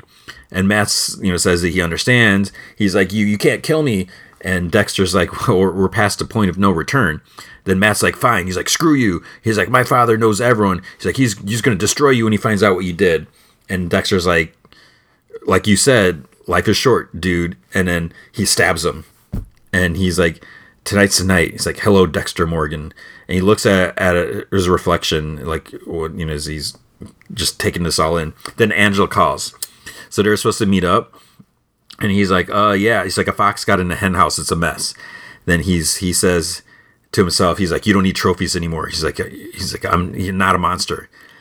So then he's like, what to do with you? So he starts chopping him up. he looks at like the ice fishing picture on the wall. He's like, it's not Miami Bay, but it'll do. Then Deborah's like, what the F are you doing? And he's like, not listening to you. So he drives through town. His life has always been truth adjacent. He's like, starting now, there'll be one less lie. So, he's been lying that he's not a killer. So then at the bus station, Harrison, the kid, is, he's getting ready to get on. Dexter walks up to him. He hands him a warmer jacket. He's like, oh, I thought you might need this. And he sits next to him. He's like, after Miami, he's like, I can never get used to the damn cold. And Harrison pauses and he's like, I thought you said you didn't know me. And Dexter's like, you were right. He's like, I'm Dexter Morgan, your father. He's like, come home, please. They pull up to the cabin. He tells himself that, his father protected him, taught him, kept him alive. He's like, that's exactly what I'm going to do for his son. As they go inside, we see some blood on the snow outside. So Dexter was messy because there's like a couple spots of blood. And the next episode is like, there's going to be a search for Matt because, his dad's important and Dexter is messy. So I don't know how you feel about the fact that he's bringing his kid here. Like what, and the fact that, his kid knows that he was Dexter and no one else knows. So he's going to somehow have to explain to him. He's like, yeah, you can't tell anyone I'm Dexter, that's my name. My name is Jim now. And yeah, so I don't know. So it seems like it could get pretty messy. I don't know. I feel like having a kid there might water it down a little bit. So we'll have to see what they do. But I'm sure they have it planned out and they know what they're doing. So it was a good first episode. I was really excited. I wasn't really sure how it was going to be. Like, was this just going to be like a cash grab revival or something? But it's good. It's interesting. We'll see what happens with the kid and where it goes from here. But and the fact that he's dating a police officer. So we'll see. So that was a good episode. And it's on Showtime, because I didn't mention that. All right, then Chucky, Season 1, Episode 5, Little Lies. This episode was really good. I'm so glad that they did things that they did. I've been enjoying the show. The stuff with the kid, with Jake, it's been all right. It's been a little too much about the kids, middle school kids, and it's just like, this doesn't really feel like Chucky, even though, Child's Play had a little, 5-year-old kid or whatever, however old he was. But it's just been okay. It's made it feel a little watered down having these young kids, dealing with all this stuff. But I'm kind of starting to come around with the kids. I'm starting to like them a little more. Maybe it's just getting to know them. Maybe it's just the writers and the actors, the kids finding, their footing and everything. So it feels like everything is really coming together. And then, like I said, they're really, we've been seeing Chucky's past and like who Chucky is and who Charles Lee Ray was. So there's been some cool things there. But what I really like about this episode is they tie into some of the movies, like directly. So there's some important things, which I'll get to later on. So it starts off with like a dance club in like the 80s. And we see a guy, so we see Charles Lee Ray leaning against a bar. And there's some interesting, I'll have to say something about who's playing Charles here. And, he's watching this couple on a dance floor. And the lady like bites the guy's lip and he kind of gets upset. And then she starts kissing him, and then she like hits him, and then she starts like unbuckling his pants, and he like kind of pushes her away. He's like, you're crazy. Like, what's going on? So then Charles Lee Ray, he's the dude. What he does, he puts on his sunglasses and he walks away. Like, everyone's wearing sunglasses. I don't remember wearing sunglasses inside in the 80s, whatever. I mean, I wasn't in clubs, in the 80s. So Charles, he's kind of looking like a long-haired creep, just seeing her. So he comes up, he offers her a cigarette, and he's like, "Oh, it's a shame your friend had to run off like that." And then she's like, "Well, maybe that's my problem." She's like, "I'm not looking for a friend." And he's like, "Well, maybe you haven't found one." And she says that she's looking for something very specific, and he's like, "Try me." Then it cuts to the present. So Caroline, Lexi's sister, still in the hospital. She starts to wake up, and her dad, I was like, okay, what is her dad's name? So I finally looked it up. Her dad's name is Nathan. So I'm going to start referring to Lexi and Caroline's dad as Nathan. So he sees her, and she's like, I like to be hugged. And it's like, okay, that's a little weird. And then she's like, where's Chucky? And Nathan is like, well, he had a long day and he has to rest. And then she's like, I want Chucky. I want Chucky. I want Chucky. Because, there's something off with the girl, But, she's very specific. She's attached. She's fixated on this. So there's like this armoire in the room. So he's like, okay, but he looks a little different now. And he pulls out half melted Chucky. And she like screams.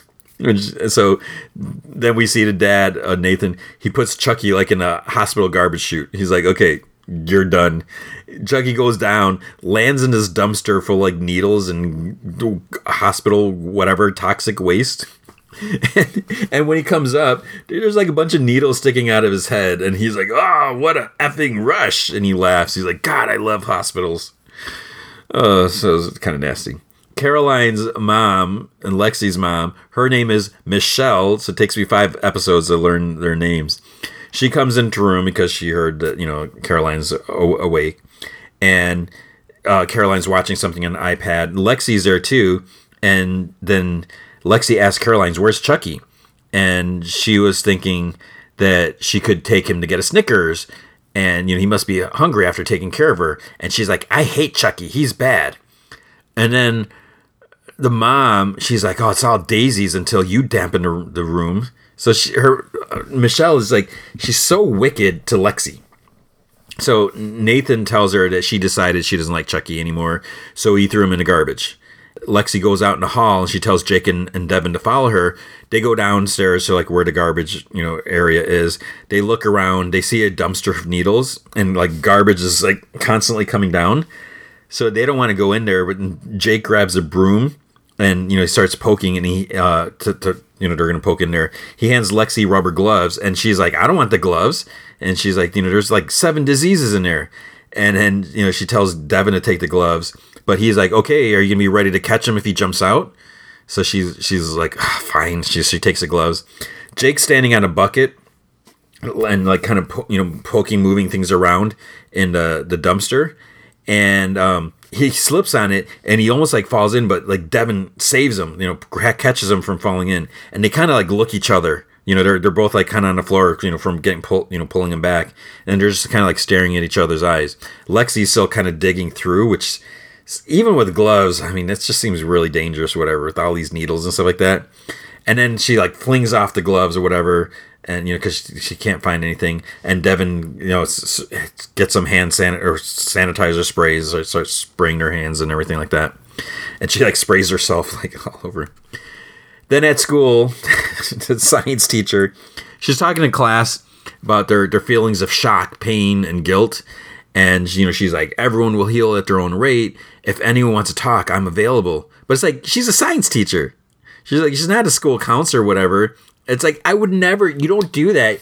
You can't cross any lines and you shouldn't be taking this. You just don't, you don't want to, because you're setting yourself up to hear stuff that you shouldn't. And then you're going to be in that awkward situation where you have to report it. You have to do something because you're legally responsible. Anyways, I guess she just really cares. Maybe that's it. And then Detective Evans, Devin's mom, shows up at the door. And the teacher tells the class, she's like, okay, get started in the next chapter. I'm going to step out for just a minute. Which is like, okay, you can't leave a class unattended. You absolutely cannot. You are not supposed to leave them. You can't just walk out in the hall and leave them to do whatever they want. But she does that. So Lexi gets up and she talks to Jake and Devin. And, she's like, how does he even get around so fast? He's a freaking doll. And Junior's like sitting at his like table thing or whatever. And he's like wondering what they're talking about. And Jake's like, well, maybe he just left Hackensack, which is the town they're in. And Devin's like, he's a serial killer in his hometown. He's like, he's not leaving anytime soon. He definitely has an agenda. Because, Devin has a serial killer podcast, so he's an expert on killers or whatever. Then Jake's like, well, what do we do about Junior? And Devin's like, we should tell him. And Lexi's like, no, he doesn't have the imagination. So it's just the 3 of us. Jake's like, well, there haven't been any murders since the hospital, so he must be, Chucky must be itching for a killing now. Then Jake asks Devin for his thoughts on who Chucky might go after, since, he's an expert on serial killers. He starts talking, saying some stuff. Then Junior walks up. He's like, "Hey, what are you guys talking about?" And Lexi's like, "Nothing." And then there's a pause. Then Junior's like, "Have you seen Westworld? It's about this theme park with hot robots where you can do anything to them." They're like, "No, we've been busy." And they're like, "No." He's like, "Oh, it's pretty cool." It's like, all right. It was like Westworld. Like, how old is this? When's this taking place? Then the teacher comes back, so they have to sit down. Lexi sits and then she texts them. Let's finish this after class. And then Junior sees them both pick up their phones because they got texts from her. And he's like, "What's going on? Why is she texting them?" So Jake and Devin stand by this memorial for Oliver. Jake says that it's all his fault, and Devin's like, "Well, it's good to share what you're feeling with someone." And then he tells you, "Just close your eyes." And Jake's kind of confused and everything, so he does it. And Devin says, he's like, "Feel what's in your gut, like unfiltered." And Jake mentions dreams. Like, you ever had a dream where you feel like you're running in place and you're not getting anywhere? He's like, "I feel like that now." And then Devin slowly takes his hand, and Jake opens his eyes. And then more staring at each other, and they're just looking at each other while the rest of the school like time lapse, moving fast while they're not in a time lapse. They're just standing there, which is how long had they been standing there? Not really. Then Lexi and her family come home. The house is being worked on since half of it burnt down or whatever.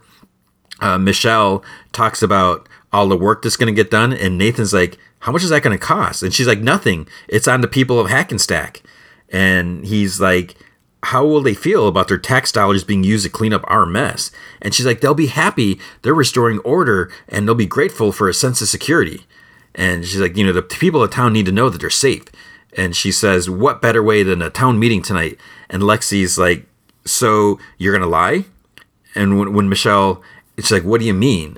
And then she's like, "Well, I need to get out of here." And Michelle's like, She's like, "You're grounded." She's like, "You caused this, so you have to live in it with us."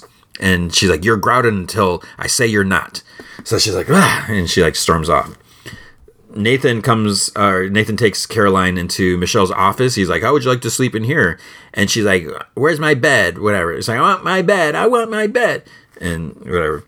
So then he's like, "Well, I have a surprise for you." And then he has a Chucky doll. Her face lights up because it's like a real regular Chucky doll. It's not burnt Chucky. Lexi walks in. She's like, "Where did that come from?" And then it says, "Hi, I'm Tommy. Want to play?" So Caroline hugs him, and she's like, "Tommy hugs too, just like Chucky." And Lexi's like, "Can I get a hug too?" And she takes Tommy, and she starts pounding on him, slamming on the floor and everything like that. They all kind of freak out. And, they take Tommy away. And then Lexi takes a picture of Caroline and holding Tommy, and then she leaves. And there's like, "What are you doing, dude?" It's like Lexi just had his freak out and doll and whatever. At Junior's, they're having dinner. His dad's name is Logan. So I'm learning everyone's name now. He says that he has some news. He's like, thanks to a favor that was owed to him, Junior is still going to nationals next month for running for cross country or whatever. Then there's kind of silence, and Bree's like, "Is that a good idea?" And because the doctor said something at the hospital or whatever.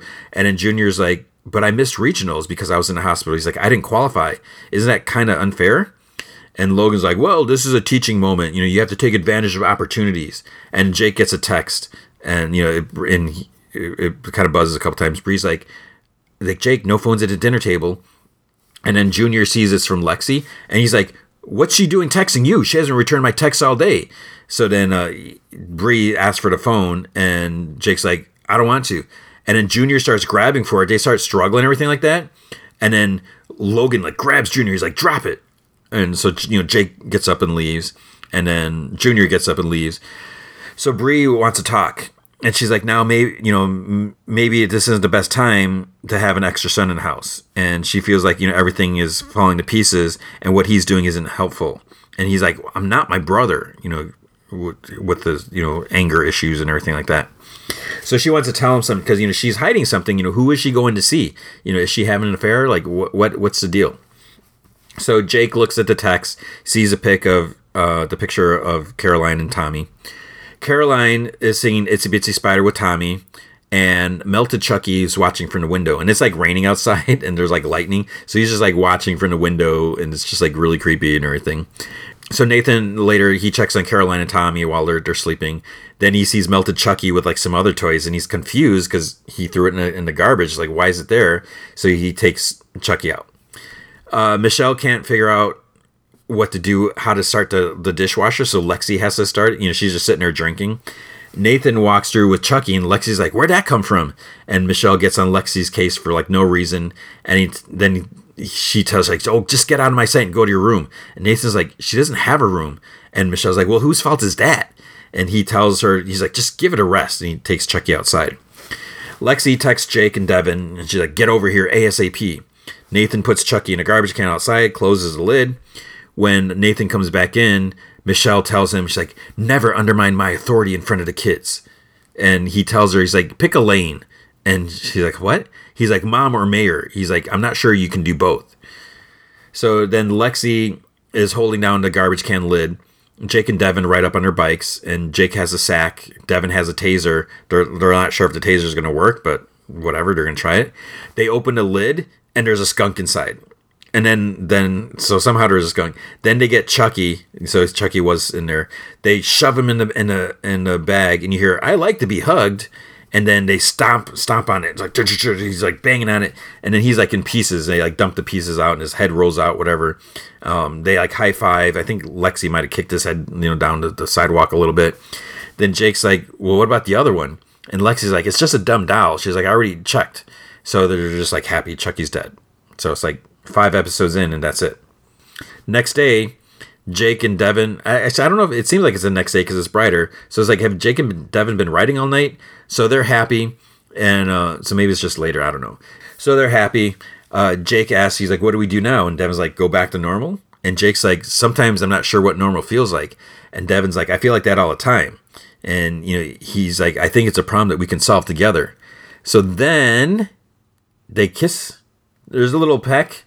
And then it's a little longer. So they're actually kissing now, and then they almost fall over because they're like kind of on their bikes, So then they kind of laugh, and then Devin's like bye, and Jake's like smiling. So finally, after all this time, because Jake's had this crush on him, and Devin feels the same way. So hooray for Jake and Devin, and I mean that sincerely. So that's good. We cut back to the '80s club, and the girl asks Charles if he sees something he likes. Then they go up to this girl. Then we see that the girl's like partying in a hotel room while Charles is watching. He gets a knife ready. Then he pulls a second girl off and raises a knife. And then she's like, do it. And the other girl's like, what the hell? And she's like, hello, what the hell? So he was with the first girl, but then she's like kind of freaking out. She's like, what are you doing? So Charles stabs the first girl, and then he asks the new girl, the second girl, her she got red hair or thing or something like that, or was she red hair or wearing a red dress? He calls her red, and then he's asked her if she wants to play. So then she takes the knife and stabs the first girl like over and over again, and then they start like going at it. So then she's like, "My name is Tiffany," and then he's like, "Yeah, you should probably go blonde or something like that." So this is Tiffany, which is Jennifer Tilly in the movies, Bride of Chucky and Seed of Chucky and all that. So this was an important moment because now we finally see how did Charles E. Ray and Tiffany meet, and we see that she's just as demented and twisted as he is. So that was a first moment right there, really cool that the show is addressing that they're not ignoring the movies. I'm not sure how I feel about Bride of Chucky and all that stuff, but it's good that they're acknowledging it. So then Bree is like telling someone about her secret. She's sitting like on like someone's sofa or whatever, and she's like, "It's all I think about." She's like, "I know it's wrong, and I think about Logan and the look on his face when I finally say the words, and every time I try to tell him, she's like, I can't." So she's talking to a therapist. Therapist asks if she thought about telling Junior. She's like, he's just a kid. He'll find out soon enough. And she talks about how Logan is pressuring him, and she talks about last night. And then the therapist says, your illness? And Bree's like, stage 4 cancer. So she's not having an affair. So she's like saying the words, it still doesn't feel real. She just wants to protect everyone. So she kind of decided not telling them was the way to go. And the therapist asks, how does it feel putting the weight of all that on her shoulders? And she's like, lonely. And the therapist says, let the people that you love, back into your life, let them know. Then it cuts to Hotel Hackensack in its present day. Two women are going at it in the same room as from the flashback. There's this dude tied to a chair with like a ball gag, and there's a dead body on the floor. So Tiffany is there, Jennifer Tilly, and she's like, what's the matter? She's like, aren't you enjoying the show? So Tiffany acts like she's talking to Chucky, because there's, to the other girl. And then they start complaining because Tiffany is hungry and wants to eat now. So the other girl is Nika from The Curse of Chucky and The Cult of Chucky, who's played by Brad Dourif's daughter in real life. So she, what had happened in Cult of Chucky, Nika, so Chucky made it seem like Nika, she was in a wheelchair, made it seem like she killed her family. And then she was sent to this like a hospital, insane asylum or whatever. Chucky did his voodoo stuff like that, and part of his soul went into Nika. So not all of them, because he was somehow able to split his soul. And when the piece, whatever, went into Nika, then she could stand, she can walk. And so it's like she's basically kind of Charles in Nika's body. So it's a little weird. So, she says that, she's hungry and everything like that. So then she's talking to the tied up dude, because Tiffany, steps out, whatever. And she's talking to dude about how she likes killing with Tiffany, but sometimes she just wants to kill her. And then she cuts the dude by the scalp a little bit. And when she sees the blood on the knife, she kind of reverts and like faints. And then she's like, where am I? And she asks the guy, she's like, are you okay? And she's like, I can't walk. So she somehow turned back to Nika. So she helps the guy, she takes the thing out of his mouth, and he begs her not to kill him. And then she's like, what's the date? And he's confused. And then when she finds out, she's like, it's been 2 weeks. And she's like, I'm not a killer. And he's like, I watched you kill that guy on the floor. And she says that, her name is Nika Pierce. And she asks if there's a good guy doll around there. And then he's like, who's Chucky? And she says that he killed her family, framed her for murders, put her in a mental hospital. And she tells him that was like 2 weeks ago. So Chucky split his soul into pieces, one of those pieces inside her, but she's still there too. So she says that she can save him. She unties one hand and he like punches her. Tiffany comes back and she's like, Chucky, she's like, what are you doing on the floor? And then Nika stands back up. So the punch must have kicked Chucky back in control. So she's like, oh, I dropped a knife. And then they leave the room. The guy starts untying, like, because his one arm is untied, so he starts untying to rest himself. And then Chucky, Nika, pops back in and says, let's keep this Nika BS between us.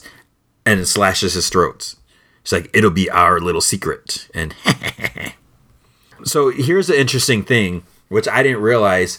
The actress playing Nika is also played Charles Lee Ray with like a wig and everything like that. So that was kind of funny that she was kind of like playing her dad, whatever.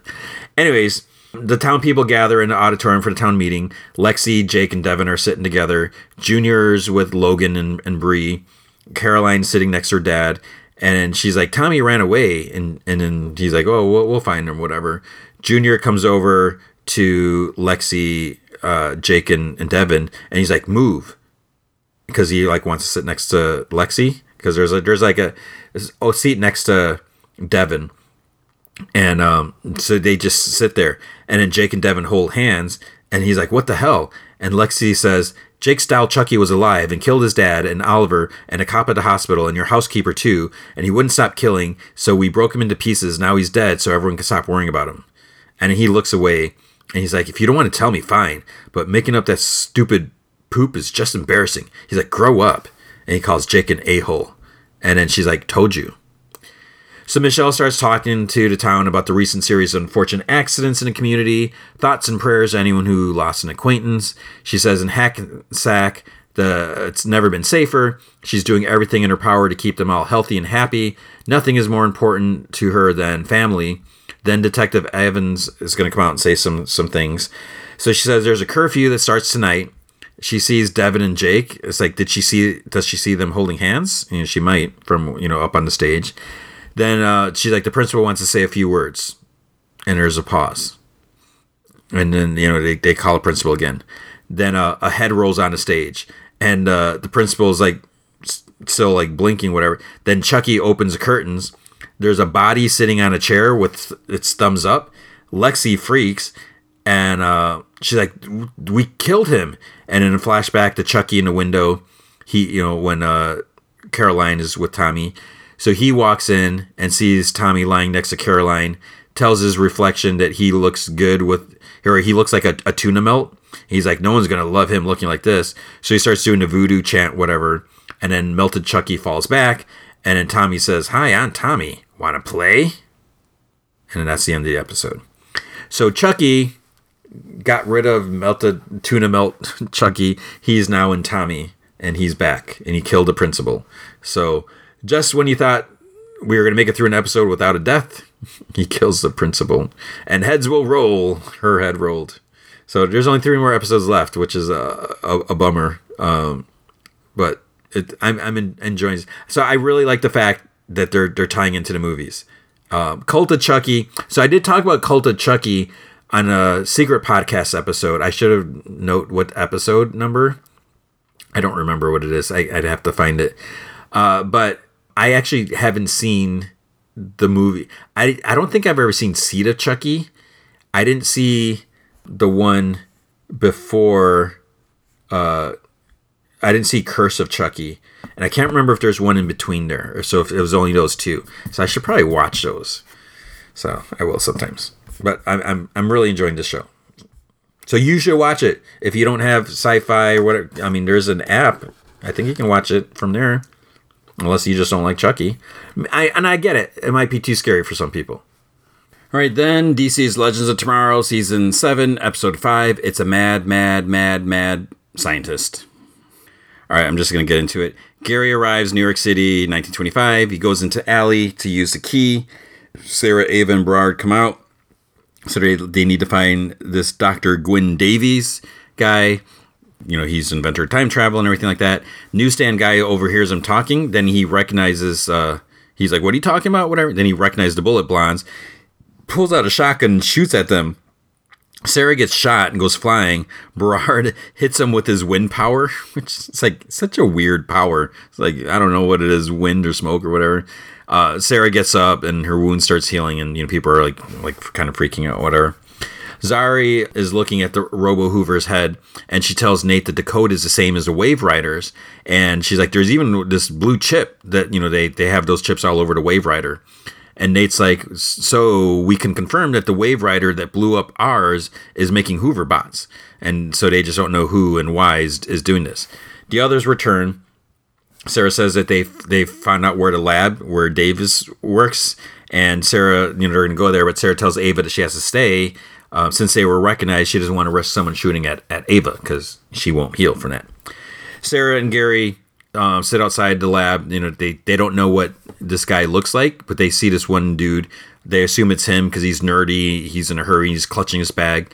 So Sarah goes up to him, kind of knocks the bag out of his hand, and some paper spill out. And she's trying to talk to him and everything like that. She manages to take one file, and it just happens to be a file for a time machine. Astra, Spooner, and Gideon have been walking, trying to hitchhike for a ride, but no one will stop for them. They're in the middle of cornfields, whatever. Gideon reminds them that they need to get to Davis by 7 p.m. tomorrow or the Legends will die. This car drives by, doesn't stop. So Astra decides to pick up a rock and she performs a spell on it. And it's a good luck spell. Then this truck comes by and it stops. So I guess it worked. The Legends look at Davis's instructions. Berard says that he basically, it says it's going to take about 5 years to build. Sarah wants to drink from the unlimited booze, but Ava says that she has to ninja the files back to Davis first. So, continuity, timeline, whatever, all that stuff. Sarah goes over his office and he's asleep on a sofa. Then she sees this big prototype of a time machine that he started building. So Sarah tells the others about the time machine, and she's like, it's just begging to be used. Berard says that according to Davis' notes, it's missing one part. So Ava wants to slow down because then the manual says that Davis laid down the foundations of time travel, but it doesn't say that he invented it on that day. So Zari suggests that maybe he time traveled somewhere, couldn't recharge, and got stuck there for a bit. So the truck with Spooner, Astra, and Gideon is having some engine trouble, like the clutch is slipping, so it's going to slow them down. Spooner uses the rock again to try to get more luck. This guy in a car drives up. It says something like Los Angeles to New York on the side. So the driver, they recognize him, or someone recognizes him as Cannonball something. He's this race car driver. So he's like, do any of you know the fastest route to Cleveland? And so, of course, Gideon does. She's like, take the I-80 and do blah, blah, blah, or whatever. So then he offers them a ride, if whatever, if they help with the directions. Sarah and Gary return to Edison Labs, and Gary is going to go search for the part. Sarah, she has to figure out a way to talk to Davis. She sees this mail cart, so somehow she gets it from the woman pushing it. She tells him, she starts putting all these files on his desk, and he's like, no, I told you I don't want to talk, or whatever. And she's like, all these need your, Edison, Mr. Edison said that they want his opinion on all these files by tomorrow, because they're trying to stall him, for that night. Gary's searching through some boxes, finds a piece. Ava's stressing because, she feels like she should be out there. Zari still doesn't know who sent the Hoover bots, but she did find a to-do list in his programming, and there's one thing that supersedes everything else: eliminate the legends. So Ava wonders if the person who sent the Hoover to protect the timeline also wants them dead. But it's like the legends are about protecting the timeline, so why would they want to kill them, and so forth. Gary runs into Thomas Edison, and he sees the machine part in his hand. He's like, you're supposed to log out items, when you take it, whatever. And he's like, who's your supervisor? And Gary's like, Davis. And Edison's like, for what project is this for? And Gary's like, oh, it's for the time travel project. And he's like, ah. And then he, drops the form. He calls security to meet him at Davis's office. Edison enters Davis's office and orders security to confiscate everything. Edison, then he sees like the time travel manual, and he's like, I told you the time travel was a fool's errand. So he's been drafting it at work and stealing company parts. Davis begs him to let him complete it. Edison's like, you're terminated. He's like, I'm going to personally burn this file. And then Davis gets in his face. He's like, you couldn't possibly understand. Security has to pull him back. So then he's like, send him to Bellevue. He's like, he's obviously lost his mind. And Sarah's like, oh crap. There's a roadblock.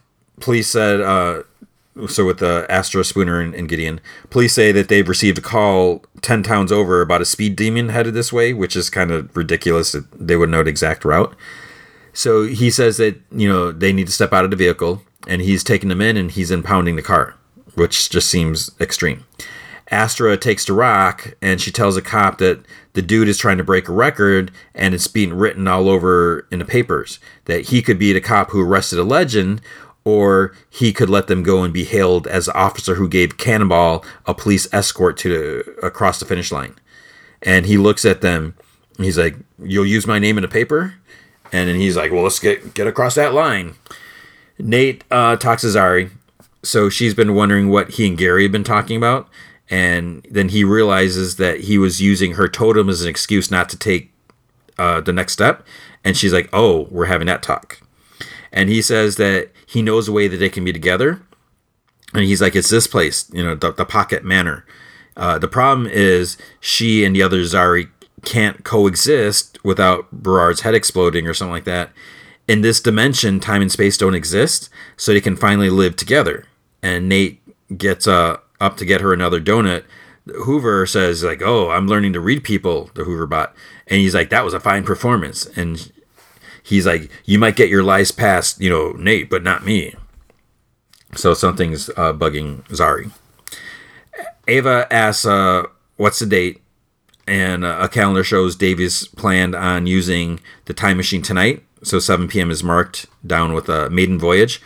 Berard calls him, and then he has a time machine. He puts in the last piece, and he says, "I present the world's first time machine." He starts it up, and then the Time Bureau manual disappears out of Ava's hands, and then she disappears, and Gary's like, and then he disappears. And Berard says he's like, they disappeared when he put in the device, so he figures if he just pulls it out, they'll come back, but nothing happens. And Sarah's like, it's my fault. It's like, if the Bureau doesn't exist, that means I never met Ava. And she says, and they'll never be able to go back and cover their tracks. So Davis has to install the last part and take the maiden voyage. She mentions that they have to get the file back from Edison 2 all before 7 p.m. So Sarah asks Zari to change Hoover's to-do list so he can get the files from Edison. Edison would be, he'd be more likely to give them to Hoover than to them. So Sarah goes to Bellevue to talk to Davis. He's like strapped down to a bed. She tells him that she's a time traveler, and she says that he needs to do his voyage tonight. And he's like, "You're a liar," and he refuses to go anywhere with her. So he starts yelling. He's like, "Guards, guards!" And then she puts a little blade up to his neck to quiet him down. And he starts having a panic attack, and so she apologizes for not treating him like a person. She's just kind of using him to get the time travel, whatever, going. She says that she wants to get back to her wife. They just got married or whatever. And he's like, "Oh, you're married," and then he's like, the whole idea of being together in love, or what, he's like, this is why he wanted to invent time travel or something, fate, I don't know. Zari, Nate, and the Hooverbot arrive at Edison Labs. She said that she added some other tweaks, so he does this like big kind of creepy teethy smile, and he opens the door for them. So they go to talk to Edison. They get the file, gives it to him. Edison's wondering why someone of his stature would be interested in this nonsense. Hooverbot starts glitching, and then he explodes. Nate's like, he's like, "I can explain everything." And then Edison has a heart attack. He falls forward, smashes into the coffee table. So then they start to gather the pieces. Nate wonders why Hooverbot exploded. And she's like, maybe he was being pulled in two directions that he couldn't reconcile, kind of like their relationship.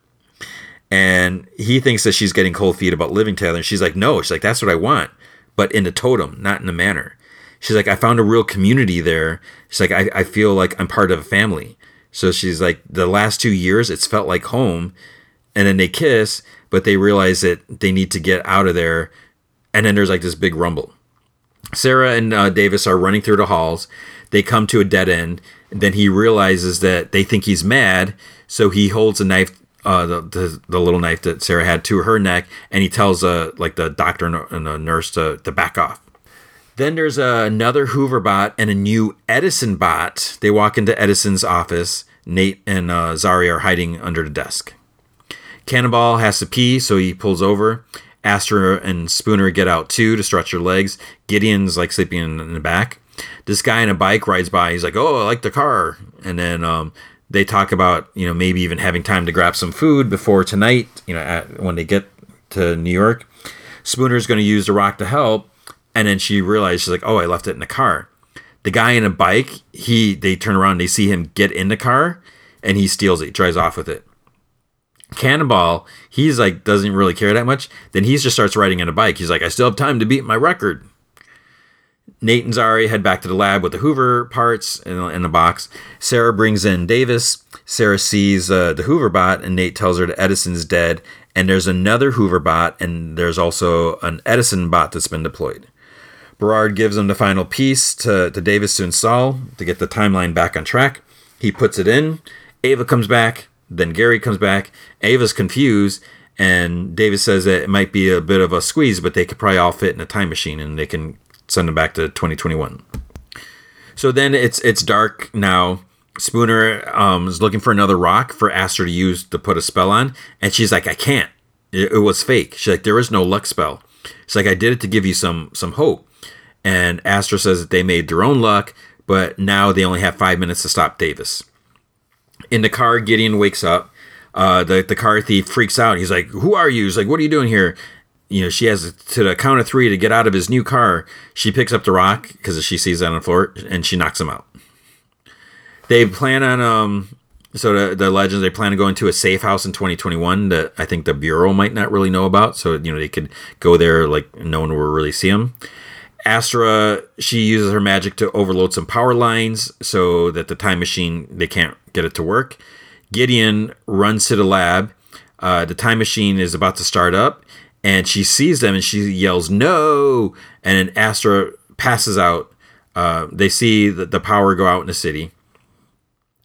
Spooner and Astra run to the lab later. They enter and they see them all sitting around in the dark with candles. Gideon finishes explaining how she got there, because I don't know if they knew that she became a person now. Maybe they didn't know that.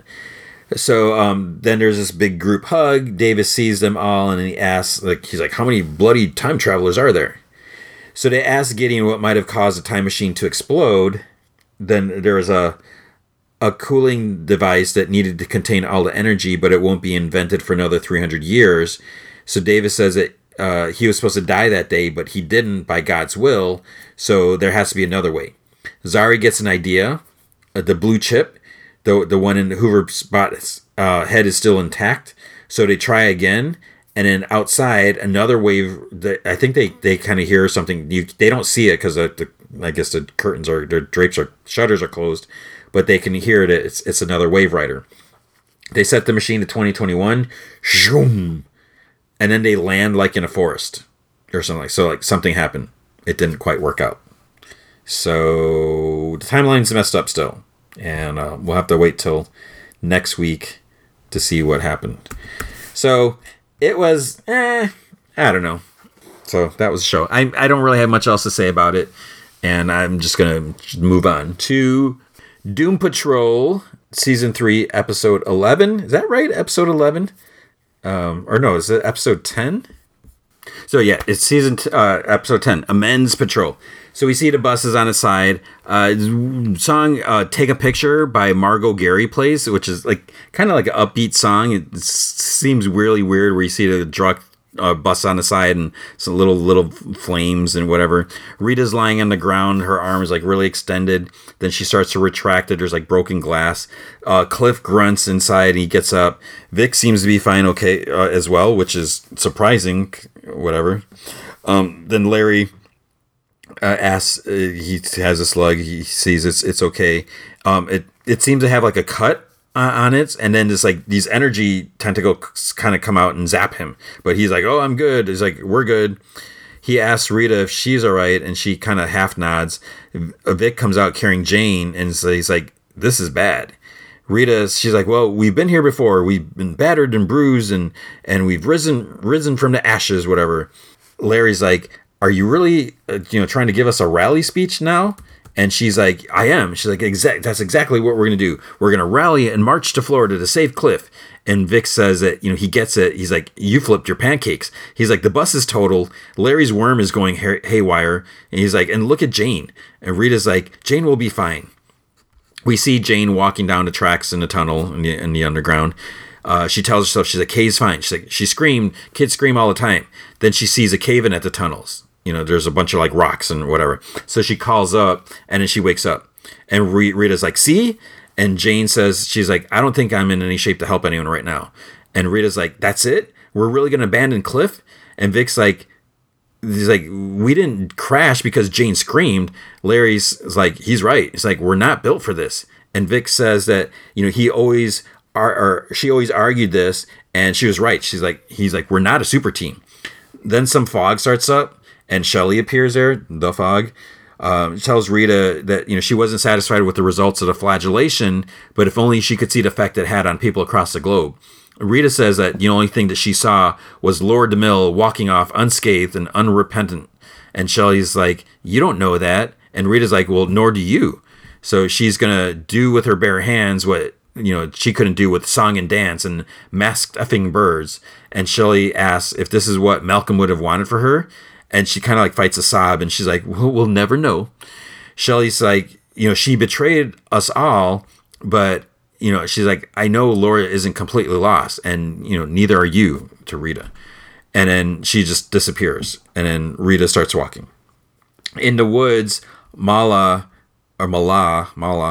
is sitting and smoking while Laura and Cliff's brain are still on a stretcher, so she's still tied there with the jar or the brain, like the crook of her arms. So she wakes up and asks where the F she is. Mala says that this is where the Brotherhood dispose of garbage. And he says that, he's like, look on the bright side. He's like, I spent the better part of an evening debating whether or not to toss you over, and you're still alive. So she says, well, you better get on with it, because when I get free, I'm going to tear you apart and she's going to have his hand for an ashtray or whatever. Mala just like ignores her, says that they have it good there, but she ruined everything, at the retirement community. Now the brain has a new body, and the cycle of conquest will begin anew. He wants to just be out of the business of evil, put it behind him and just move on. He thanks her for being the catalyst of change. She's cut from the same awful cloth as the brain. He knows she'll figure her own way out. He gets in the van and drives away. So she like struggles and everything like that. And then the jar falls out of her arms and like down into this like pit. And it just goes down there. So it's like, that's not good if it shatters.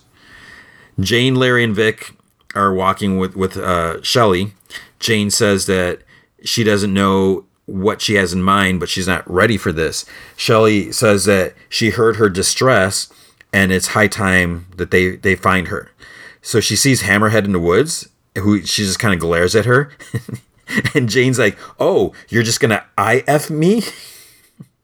And then she like goes after Hammerhead. Shelley and Vic kind of go after too. Larry starts, but then the parasite, it turns red, and like red tentacles comes out and kind of zaps him, and he falls to his knees. Vic, and there's other people there too. At first I'm like, who are these other people? Well, I think these other people were the different personas in K with Jane. So Vic pulls the slug away from Larry, and Larry says that it tried to kill him. He says that it hates him. This lady says, Keek doesn't hate you. So the lady's name is Mama Pentecost. They're like, you understand it? She's like, I'm fluent in most languages, including light and color.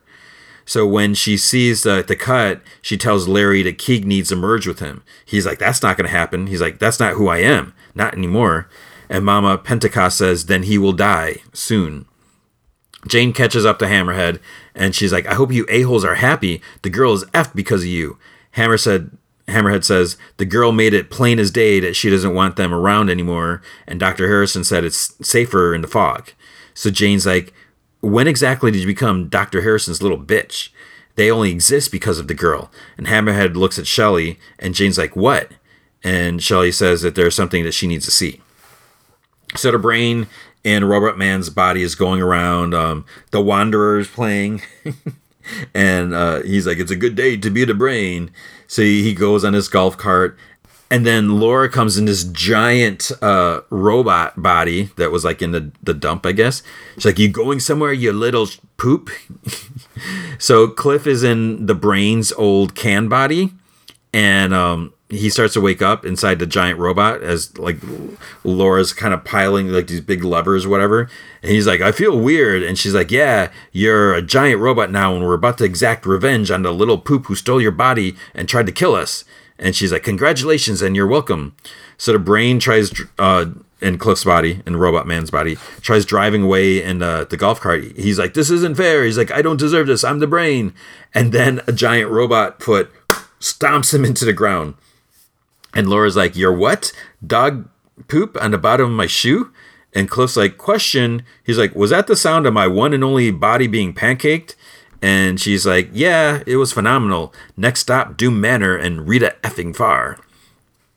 So Hammerhead takes Jane to the candy shop. Some of the other personas are lying on cots on the floor. And she asks if they're all sick. Hammerhead just shrugs. And Pretty Polly calls out to her. She said, sorry, she was scared. And she says, she didn't want to be alone. Jane says, it'll be okay. We'll fix this. And she takes her hand and she notices it's kind of crumbly. And it reminds her of like some of the rubble when she was at the cave-in, when she, picked some of it up.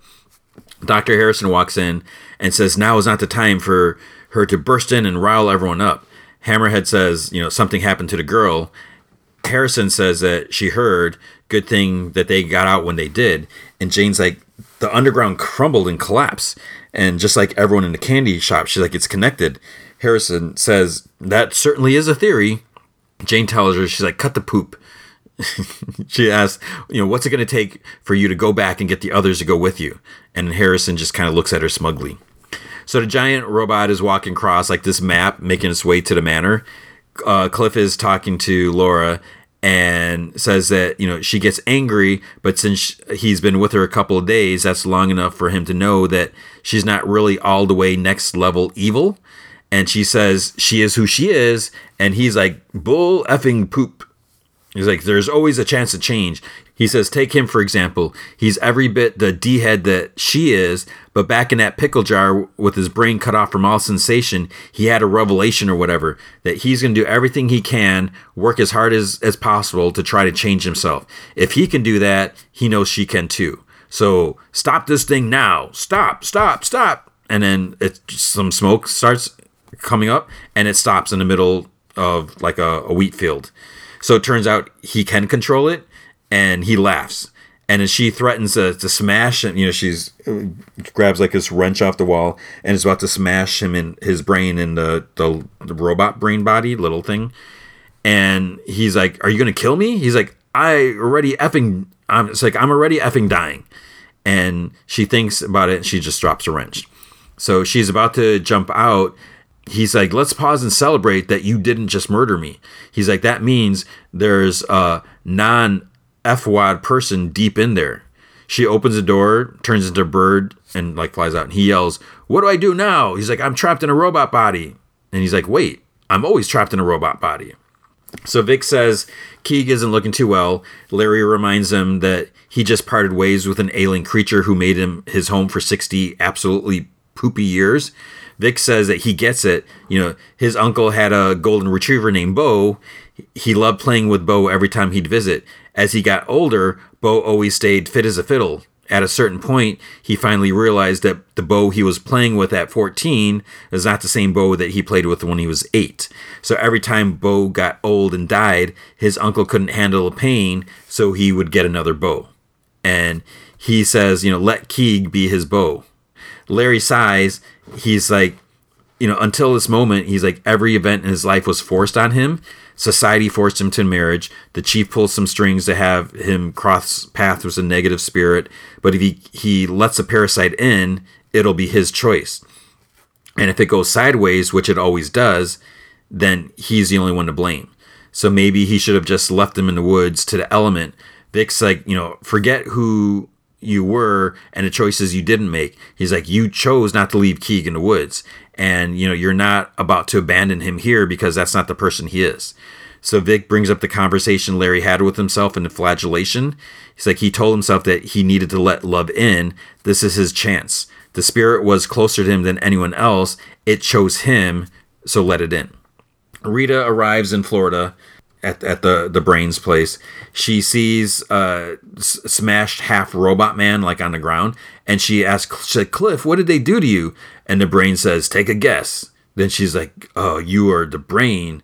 And the Brain's like, and you're Rita Farr. Then he's like, effing Gargoax, because he realized that the alien dude didn't kill her when he was supposed to. So Rita turns around, and then she closes the balcony doors to the place, because she came in through the back. Madame Rouge arrives at the Sisterhood room, and she looks around. There's like clutter. There's a record player still there. She turns it on. And it's almost like, is there a tear on her face?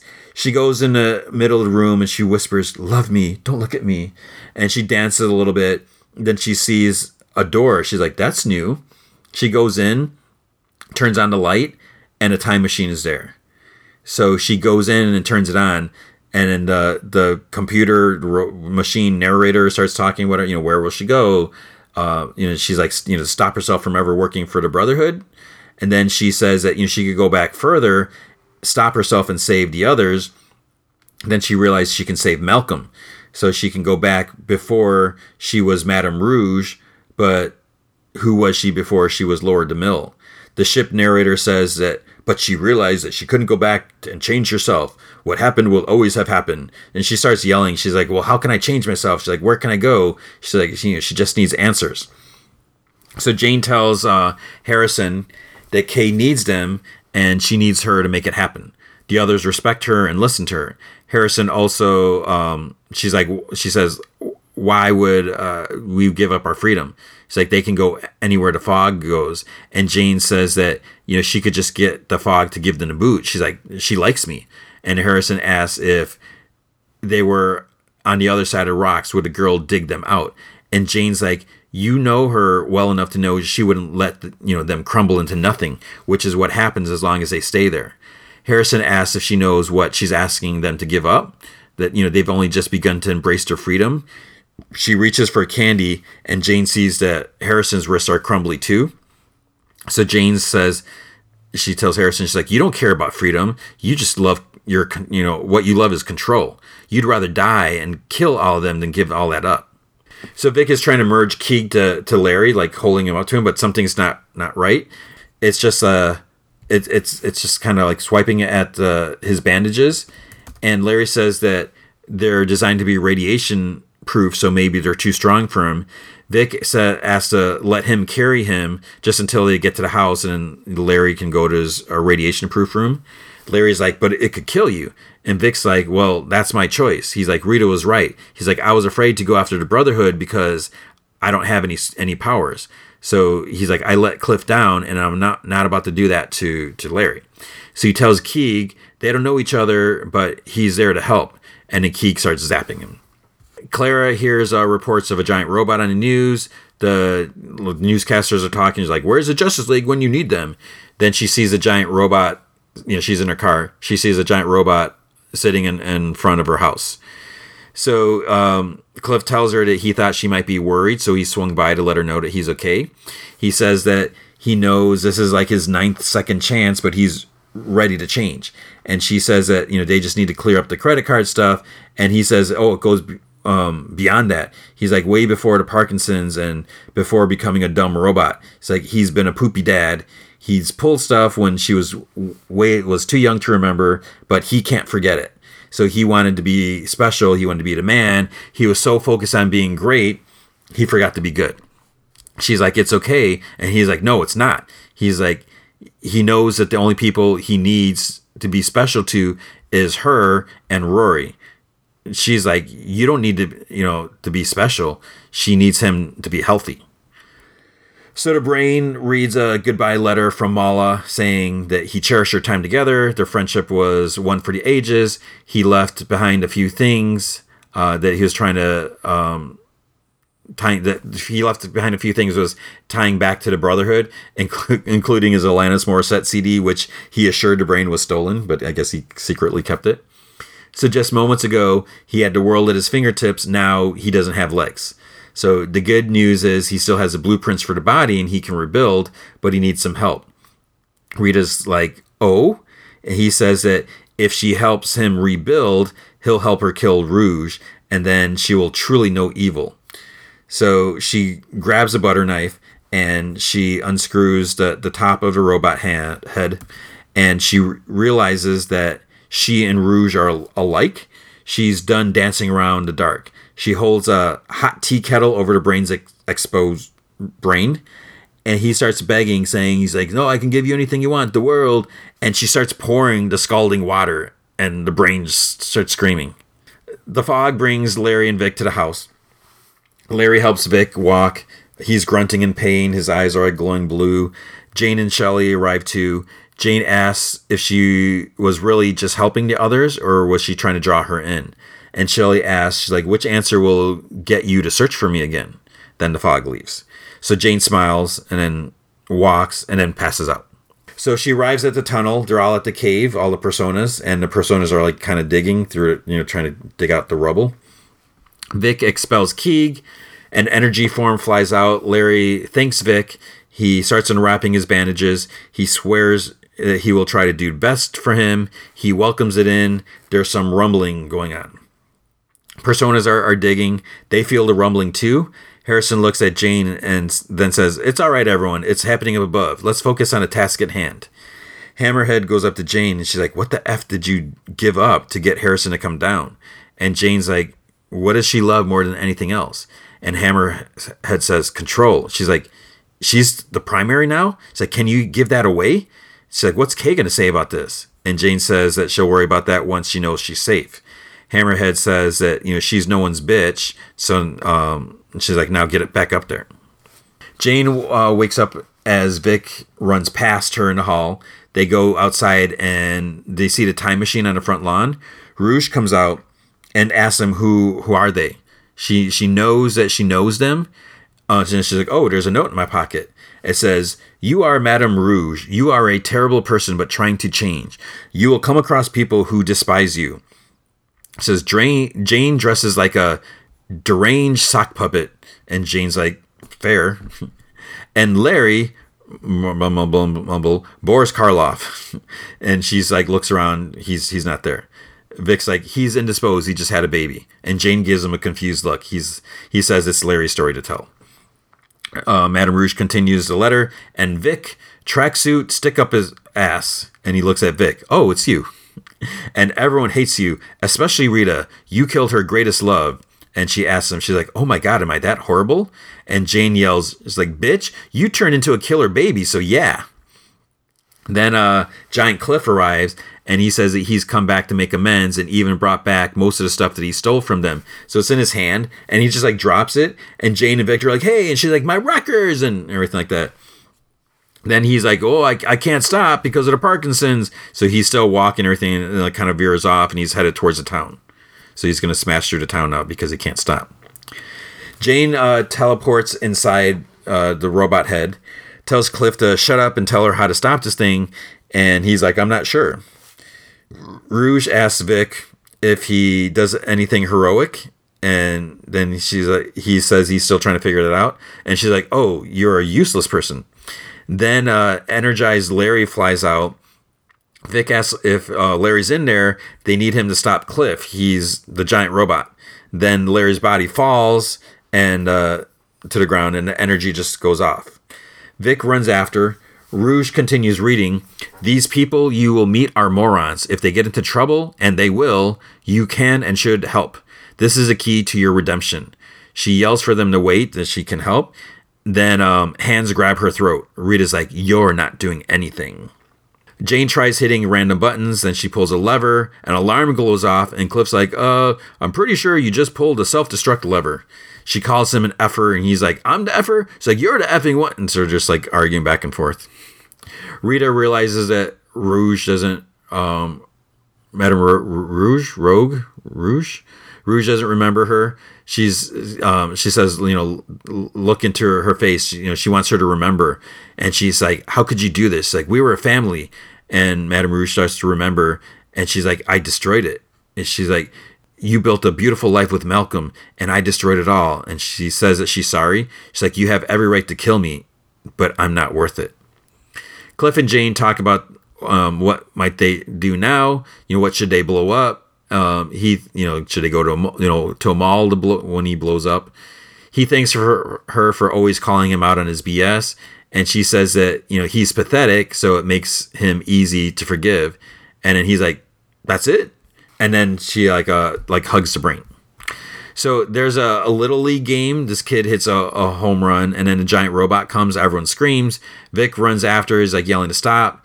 Cliff says, then he's like, oh, I should have waited before apologizing. He's like, now it's just uncomfortable. And then Jane tells him to shut up. Then there's like a big thud. Rita is giant and stops the robot. So she asks Cliff if he's all right. And he says that he just wants to go home. And she says that they can do that. So news reports of the robot came, all the way from Florida until it was stopped by a group of super-powered eccentrics. Rita turns the volume off the TV, and Vic's like, eccentrics? He's like, well, at least that's an upgrade from Misfits. And Rita says that, maybe they're different people than they were the last time they saved the city, since there wasn't any destruction like before. She's tired of people giving them labels. She says it's time they chose the labels themselves. She's like, who are they? What are they? Why are they? Maybe they're weapons, but a weapon is only as dangerous as the hand that it wields it. Maybe they can do some good. Jane asks if she wants them to be superheroes and kind of laughs. Vic says that, she waits until he ditches his weapons to decide that. Larry says that they saved the town from themselves. But Rita says, but they're not perfect, but they're trying to be good, which is more than most. And she looks over at Rouge, so who's there as well. Vic stands up and says, he's like, I'm in. And Larry's like, yeah. He says that, Keegan, he will give it a try. Giant robot Cliff's outside. He's like, hell yeah. He's like, I'm all in. Rouge stands up and says that she'll do it. And Rita looks at her. And Rouge's like, if you'll have me. And Rita's like, are you honestly expecting me to believe that you've changed? And Rouge's like, I haven't. She's like, but I want to try. It's like the rest of you. Cliff says that he'll vouch for her. Rita says, fine. She supposes this is the easiest way to keep an eye on her. They all look at Jane, who's still sitting, and she gets up, and she's like, yeah, up and away or whatever. And then Cliff's like, F yeah. He's like, I got our team name, Doom Force. And Larry's like groans. Cliff's like, it'll be sweet. We'll get costumes with a bunch of pockets and poop. And Larry like shusses him, and he turns the volume on the TV up. Breaking news alert. In the Suez Canal, moments ago, a creature has emerged from the Mediterranean Sea and caused utter devastation. So Rouge is like, what kind of monster is that? And Cliff's like, Cliff's outside, by the way. He's still in the giant robot. And Cliff's like, that's not a monster. That's a big nutsack with demon pubes. And Rita's like, actually, that sack is fate. She's like, are they not a super team? Do they not need a foe? And Larry's like, how do we even get to the Suez Canal? And Rita asks Jane if there's any chance Flit could, and Jane faints. So Rouge says, I have an idea. Jane goes into underground through a doorway that's dug out through the rubble.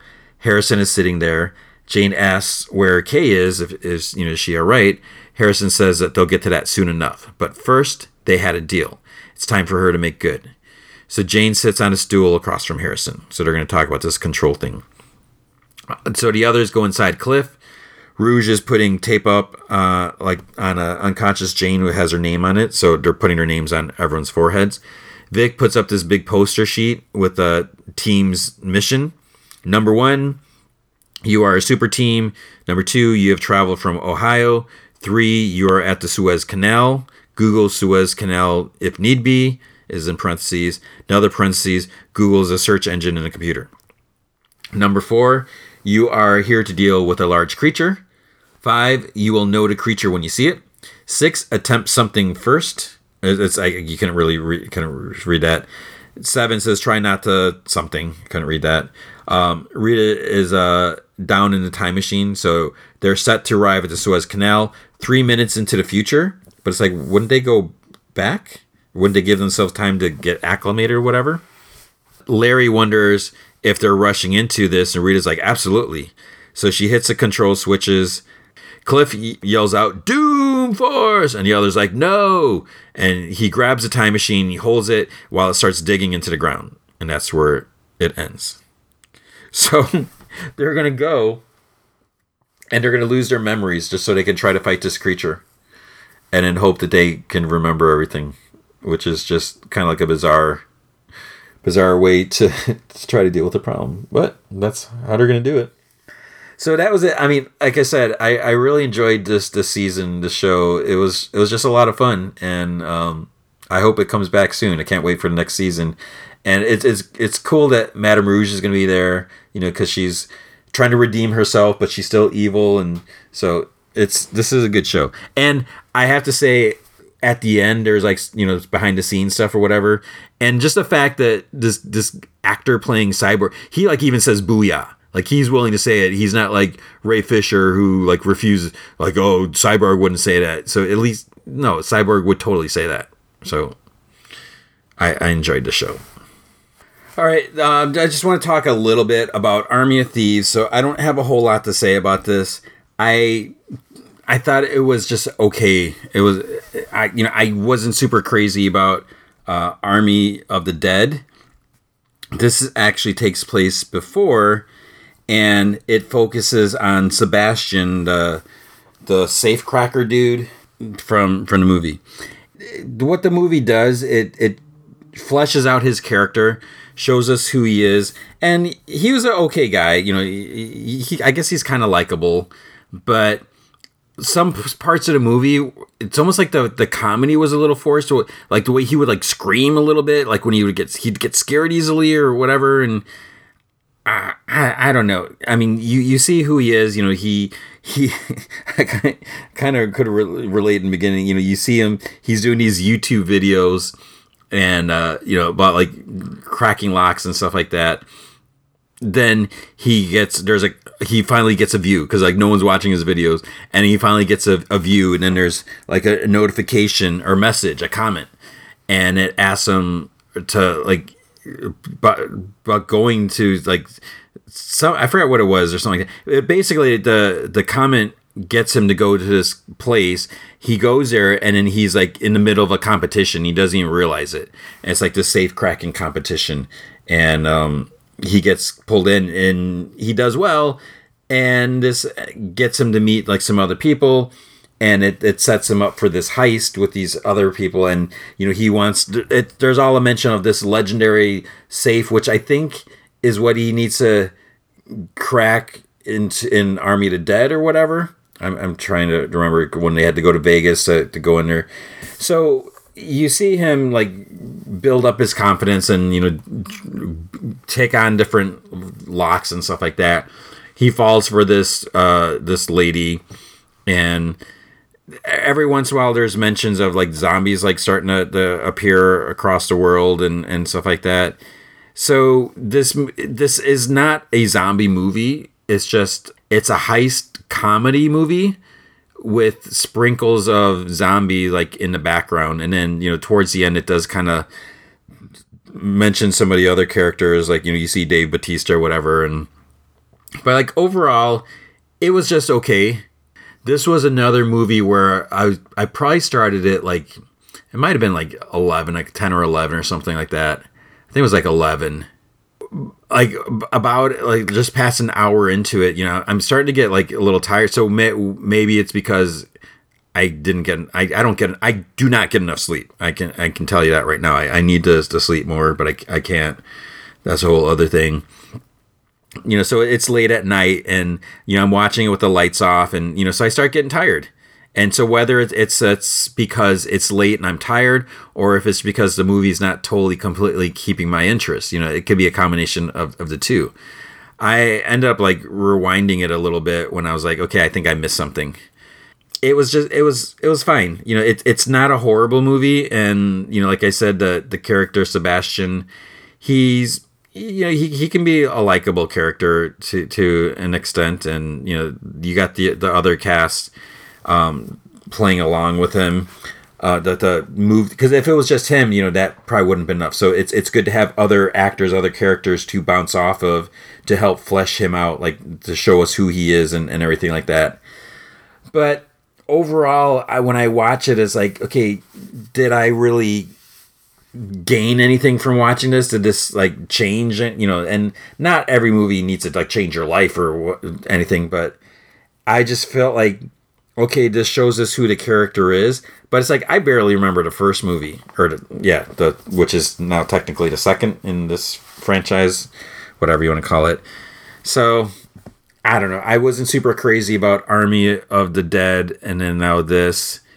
I imagine when the next movie eventually ever comes out, maybe I should go back and rewatch Army of the Dead. I don't really want to at this point, but yeah. So it was an okay movie. I was not blown away at all. And I mean, it's a good production and all that, but it just didn't do anything for me. So everything doesn't have to be for me.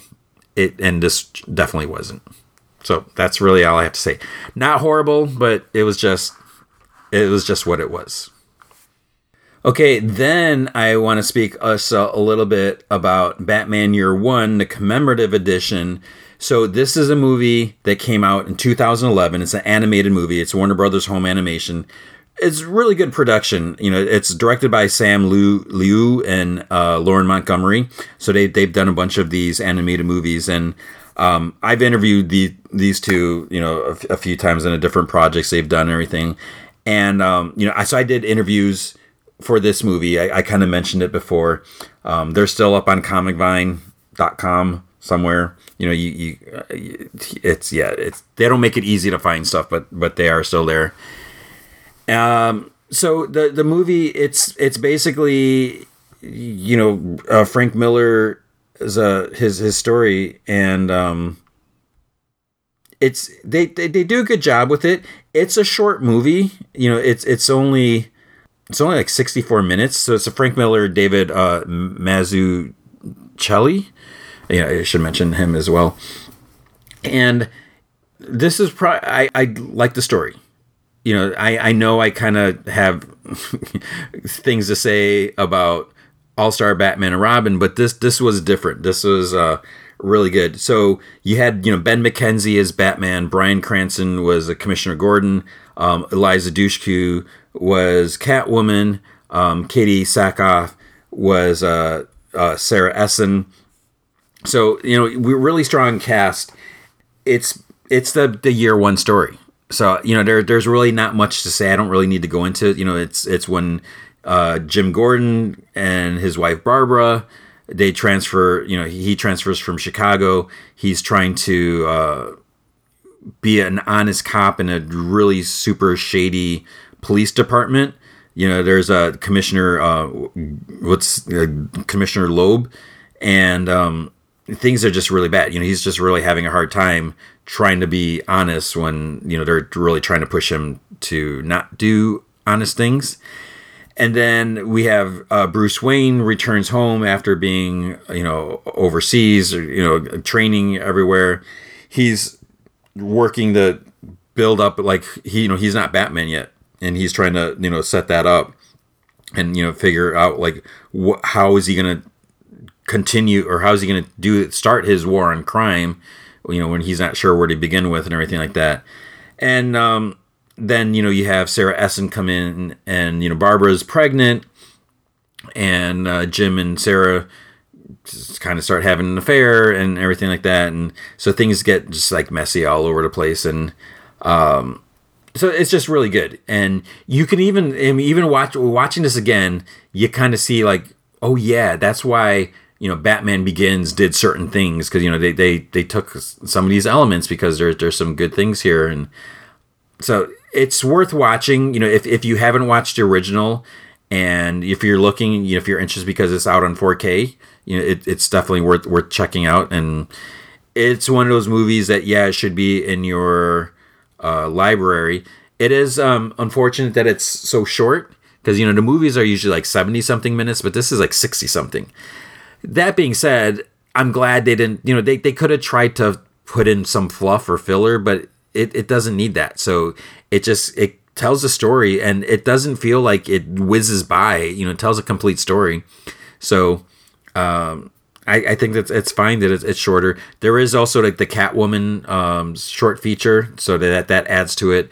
There's a new special feature, looking back, and there's stuff like that. So there's other things on here as well. So it's not like you're just getting a 60-something minute video or disc or whatever. So I would recommend it. It is cool. It's I enjoyed it the first time, and it was nice to go back and watch, because I haven't watched it in years. I haven't probably watched it since 2011, but it was cool, and it still holds up. You watch it now, and it feels just as good, as it was back then. So just really great production, and it's worth checking out. And it with the remaster, it looks great. So it's worth checking out if you haven't seen it, especially if you haven't seen it. Okay, and this week's movie feature is Red Notice. So this is a movie written, directed by Rawson Marshall Thurber, which I'm not sure. Let's see. He's best known for directing Dodgeball, A True Underdog Story, We're the Millers, Central Intelligence, and Skyscraper. I didn't realize that. The movie, as you're probably aware of, it stars Dwayne Johnson, Ryan Reynolds, and Gal Gadot. And there's some other people as well. There's Rita Arya. Oh, she was in Doctors. And Chris Diamatopoulos. He was familiar. He was in Silicon Valley. That's where I started watching it.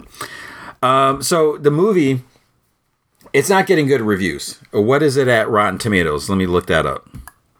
Okay, here is a problem.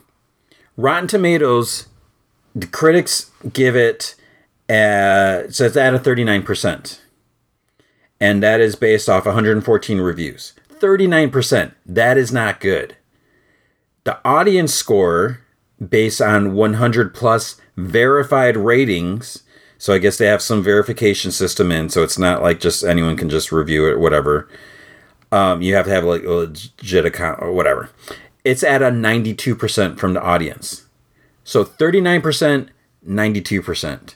That's kind of ridiculous. This movie has the biggest opening on Netflix, biggest first day, and it's broken records. People are seeing this. I mean, with Dwayne Johnson, Ryan Reynolds, and Gal Gadot, I mean that's a draw. Even if you don't know anything about the movies, you're probably a fan of one of the three, if not all of them. So you're probably going to want to see it. As I mentioned earlier, I had a chance to see it in a theater, and I could have watched it for free on Netflix because I'm paying for, I mean, quote unquote free. I'm paying for Netflix regardless if I watched it or not. So when I saw I was in a theater, I was like, oh, maybe I should watch it early. That way I don't have to watch it Friday night. So even though I'm recording this later than I usually do, but I'm glad I watched it on a big screen because there's a lot to see. It's not crucial for the big screen, but it is cool to see. This is an action movie. There's a lot into the production.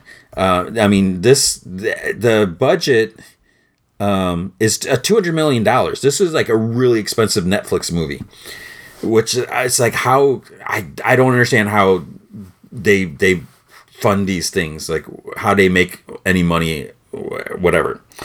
But it's a good production movie.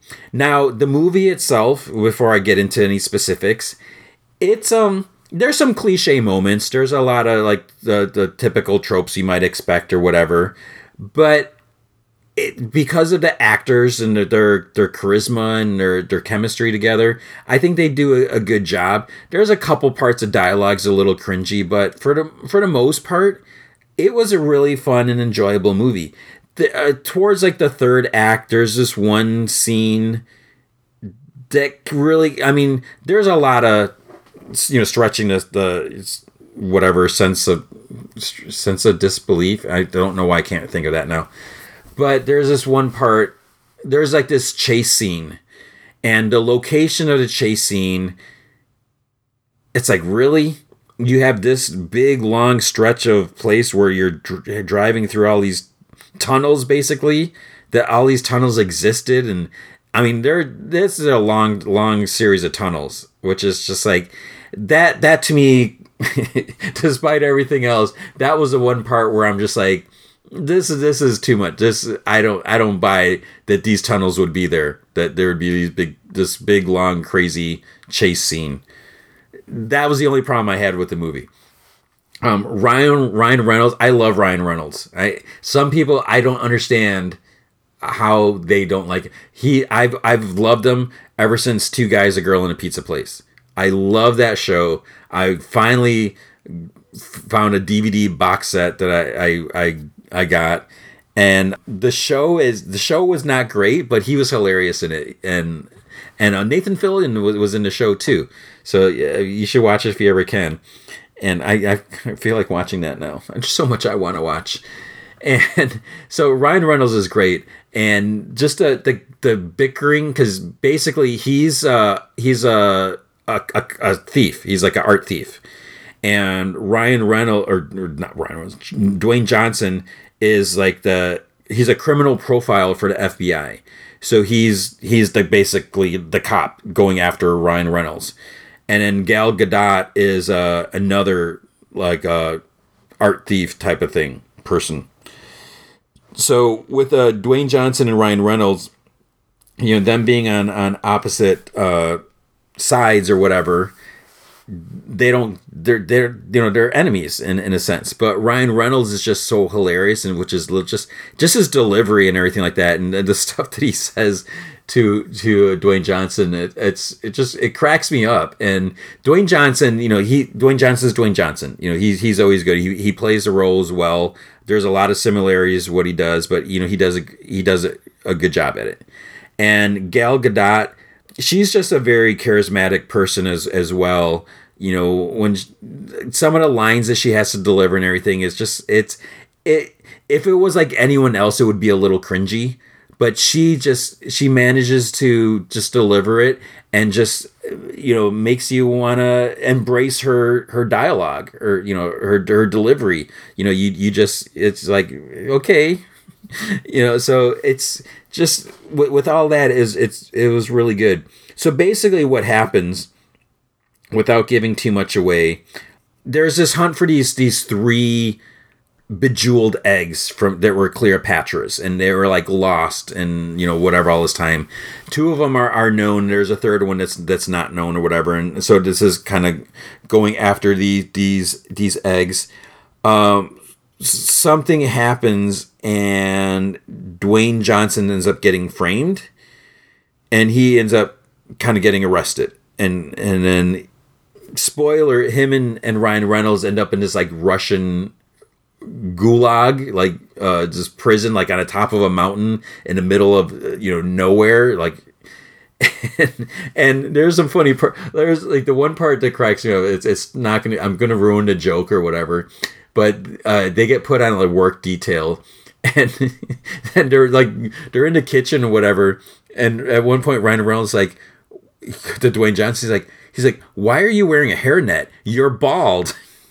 Just the way he said it. He makes this other comment about Dwayne Johnson being bald, which cracked me up. So it's basically, the hunt, trying to get, there's this other art dealer dude, and they want to try to get, not necessarily revenge, but they want to catch, because basically Dwayne Johnson wants to arrest Gal Gadot. And Ryan Reynolds basically just wants to one-up her because, there's a competition because she's like outsmarted him and stuff like that. So some of the decisions that Dwayne Johnson makes, it's like, wait, you're trying to clear your name and you're kind of doing some things, but he's kind of looking at putting things on a line so he can try to get Gal Gadot's character and everything like that. So there's, some stuff here and there that is just like, really? But, you accept it for the sake of the movie. So it was a lot of fun. And like I said, there's just big action, a lot of different, not a lot, but there's different locations where they have to go for different things. And I almost forgot, there's a guest appearance, a cameo at the end.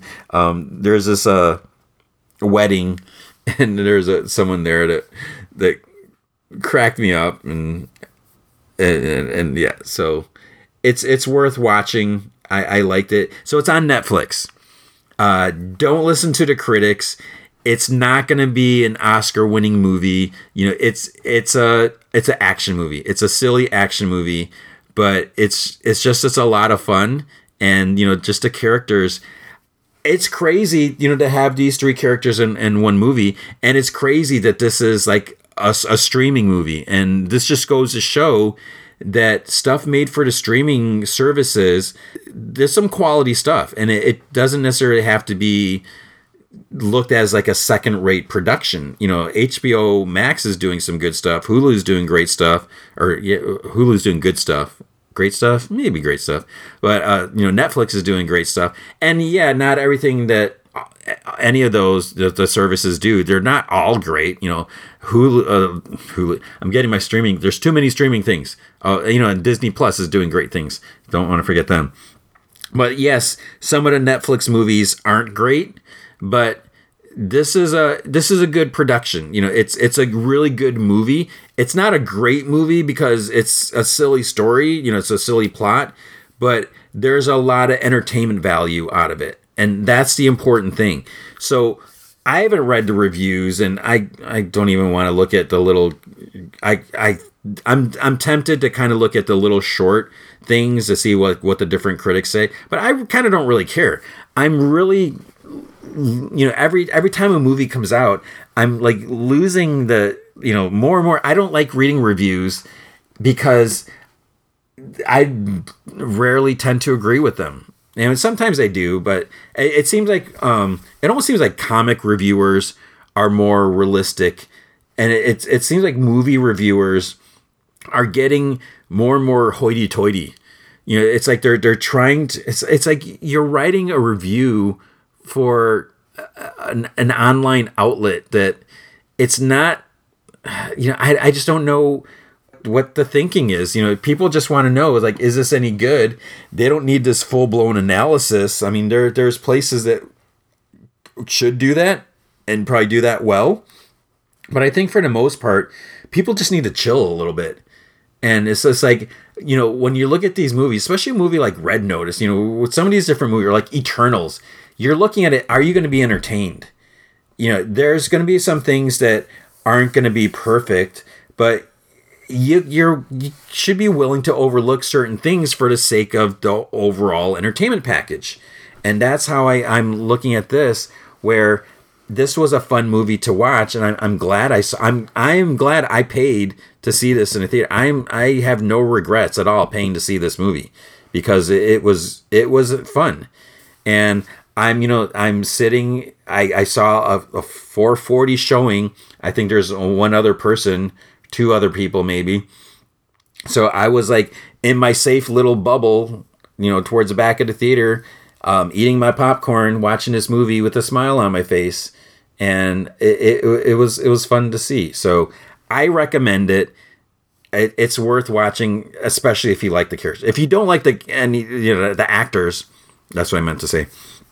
That could be a different story, but I feel they're just so much fun to watch in whatever movies they do. So it's worth checking out. So there's nothing more to say about that. So maybe that wasn't like a full-blown in-depth discussion about it, and I don't want to go more, and I feel like I've said too much about the story, but you kind of figure certain things out. But I do want to say one more thing I will say, and I don't want to get too specific. I don't want to give anything away, but something does happen towards the end that I didn't see coming. And is it a cliche thing? It could be, but there's absolutely no reason really to expect this. And I'm sure there's gonna be a lot of people who are like, oh, I saw that coming, I predicted, I knew this was going to happen, I saw it coming, whatever. And it's like, okay, yeah, did you really? Okay, pat yourself on the back. What you want, a bozo button, as they used to say. Some people don't know who Bozo is, but that doesn't matter. The thing that happened, I wasn't expecting it to happen. And I like that, as again, that could be considered cliche or whatever, but I think it was cool, because I was like, oh wow, okay, yeah, now what? So it's worth checking out. So that's all I'm going to say about it. Red Notice, watch it. There's a reason that it's so I wonder if they track like how many people watched the entire movie. Did people start watching it and stop? But people are giving it high scores and whatever. So, and okay, so just to go with that, so that's on Rotten Tomato, but on IMDb, who is sometimes kind of harsh, it was a little higher. Now it's at a 6.6 out of 10, which is pretty high for IMDb. I feel like these online critics, there's a lot of times people are just, again, negative to be negative. So there's that. Metacritic's at a 39, but a 6.5 out of 10, that's like a 65%, if you want to look at that.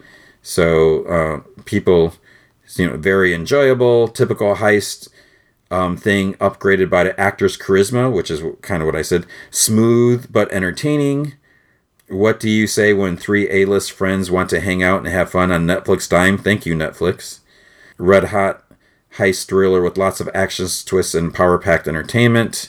So ridiculous, it's brilliant. Nicely executed, action-packed heist movies. Forgettable and basic, but altogether not bad.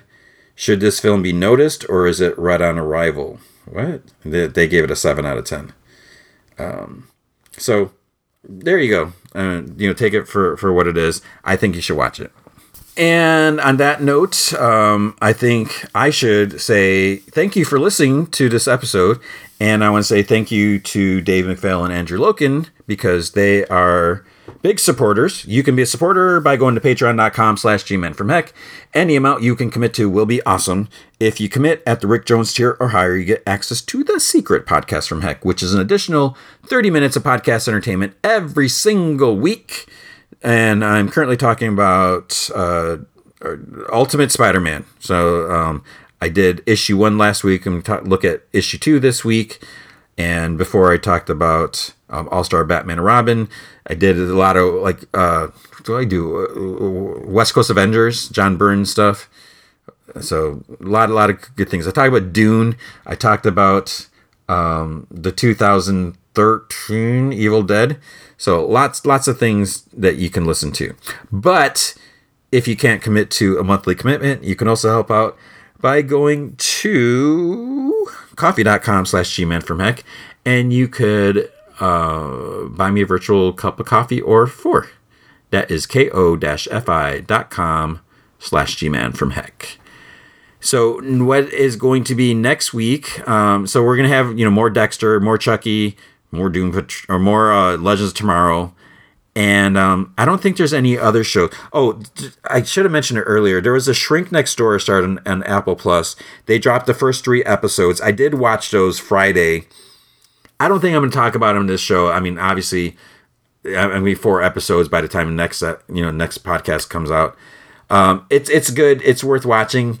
I don't feel like, it's like a 35 minute show. So it's, Paul Rudd and Will Ferrell and what's her name?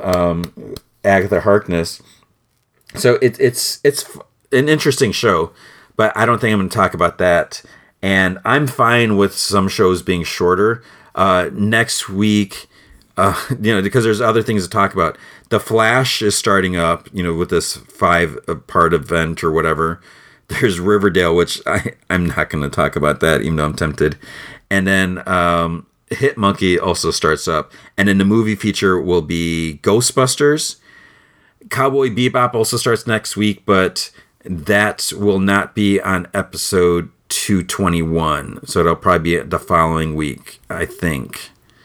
I don't think I'm going to be able to do any by then. I feel like I should, but that's why I don't like these Friday drops, because it makes it hard for me to get to it. So that is going to be it. I hope you are doing well. This year is winding down. It's going to be Thanksgiving soon in the U.S., and then we're getting into the holiday season, holly jolly, all that stuff. So I hope you're doing well. I hope you're taking care of yourself. I hope you're finding time to just enjoy things. Yeah, I hope everything's working out, and I really hope you remember to be good to each other.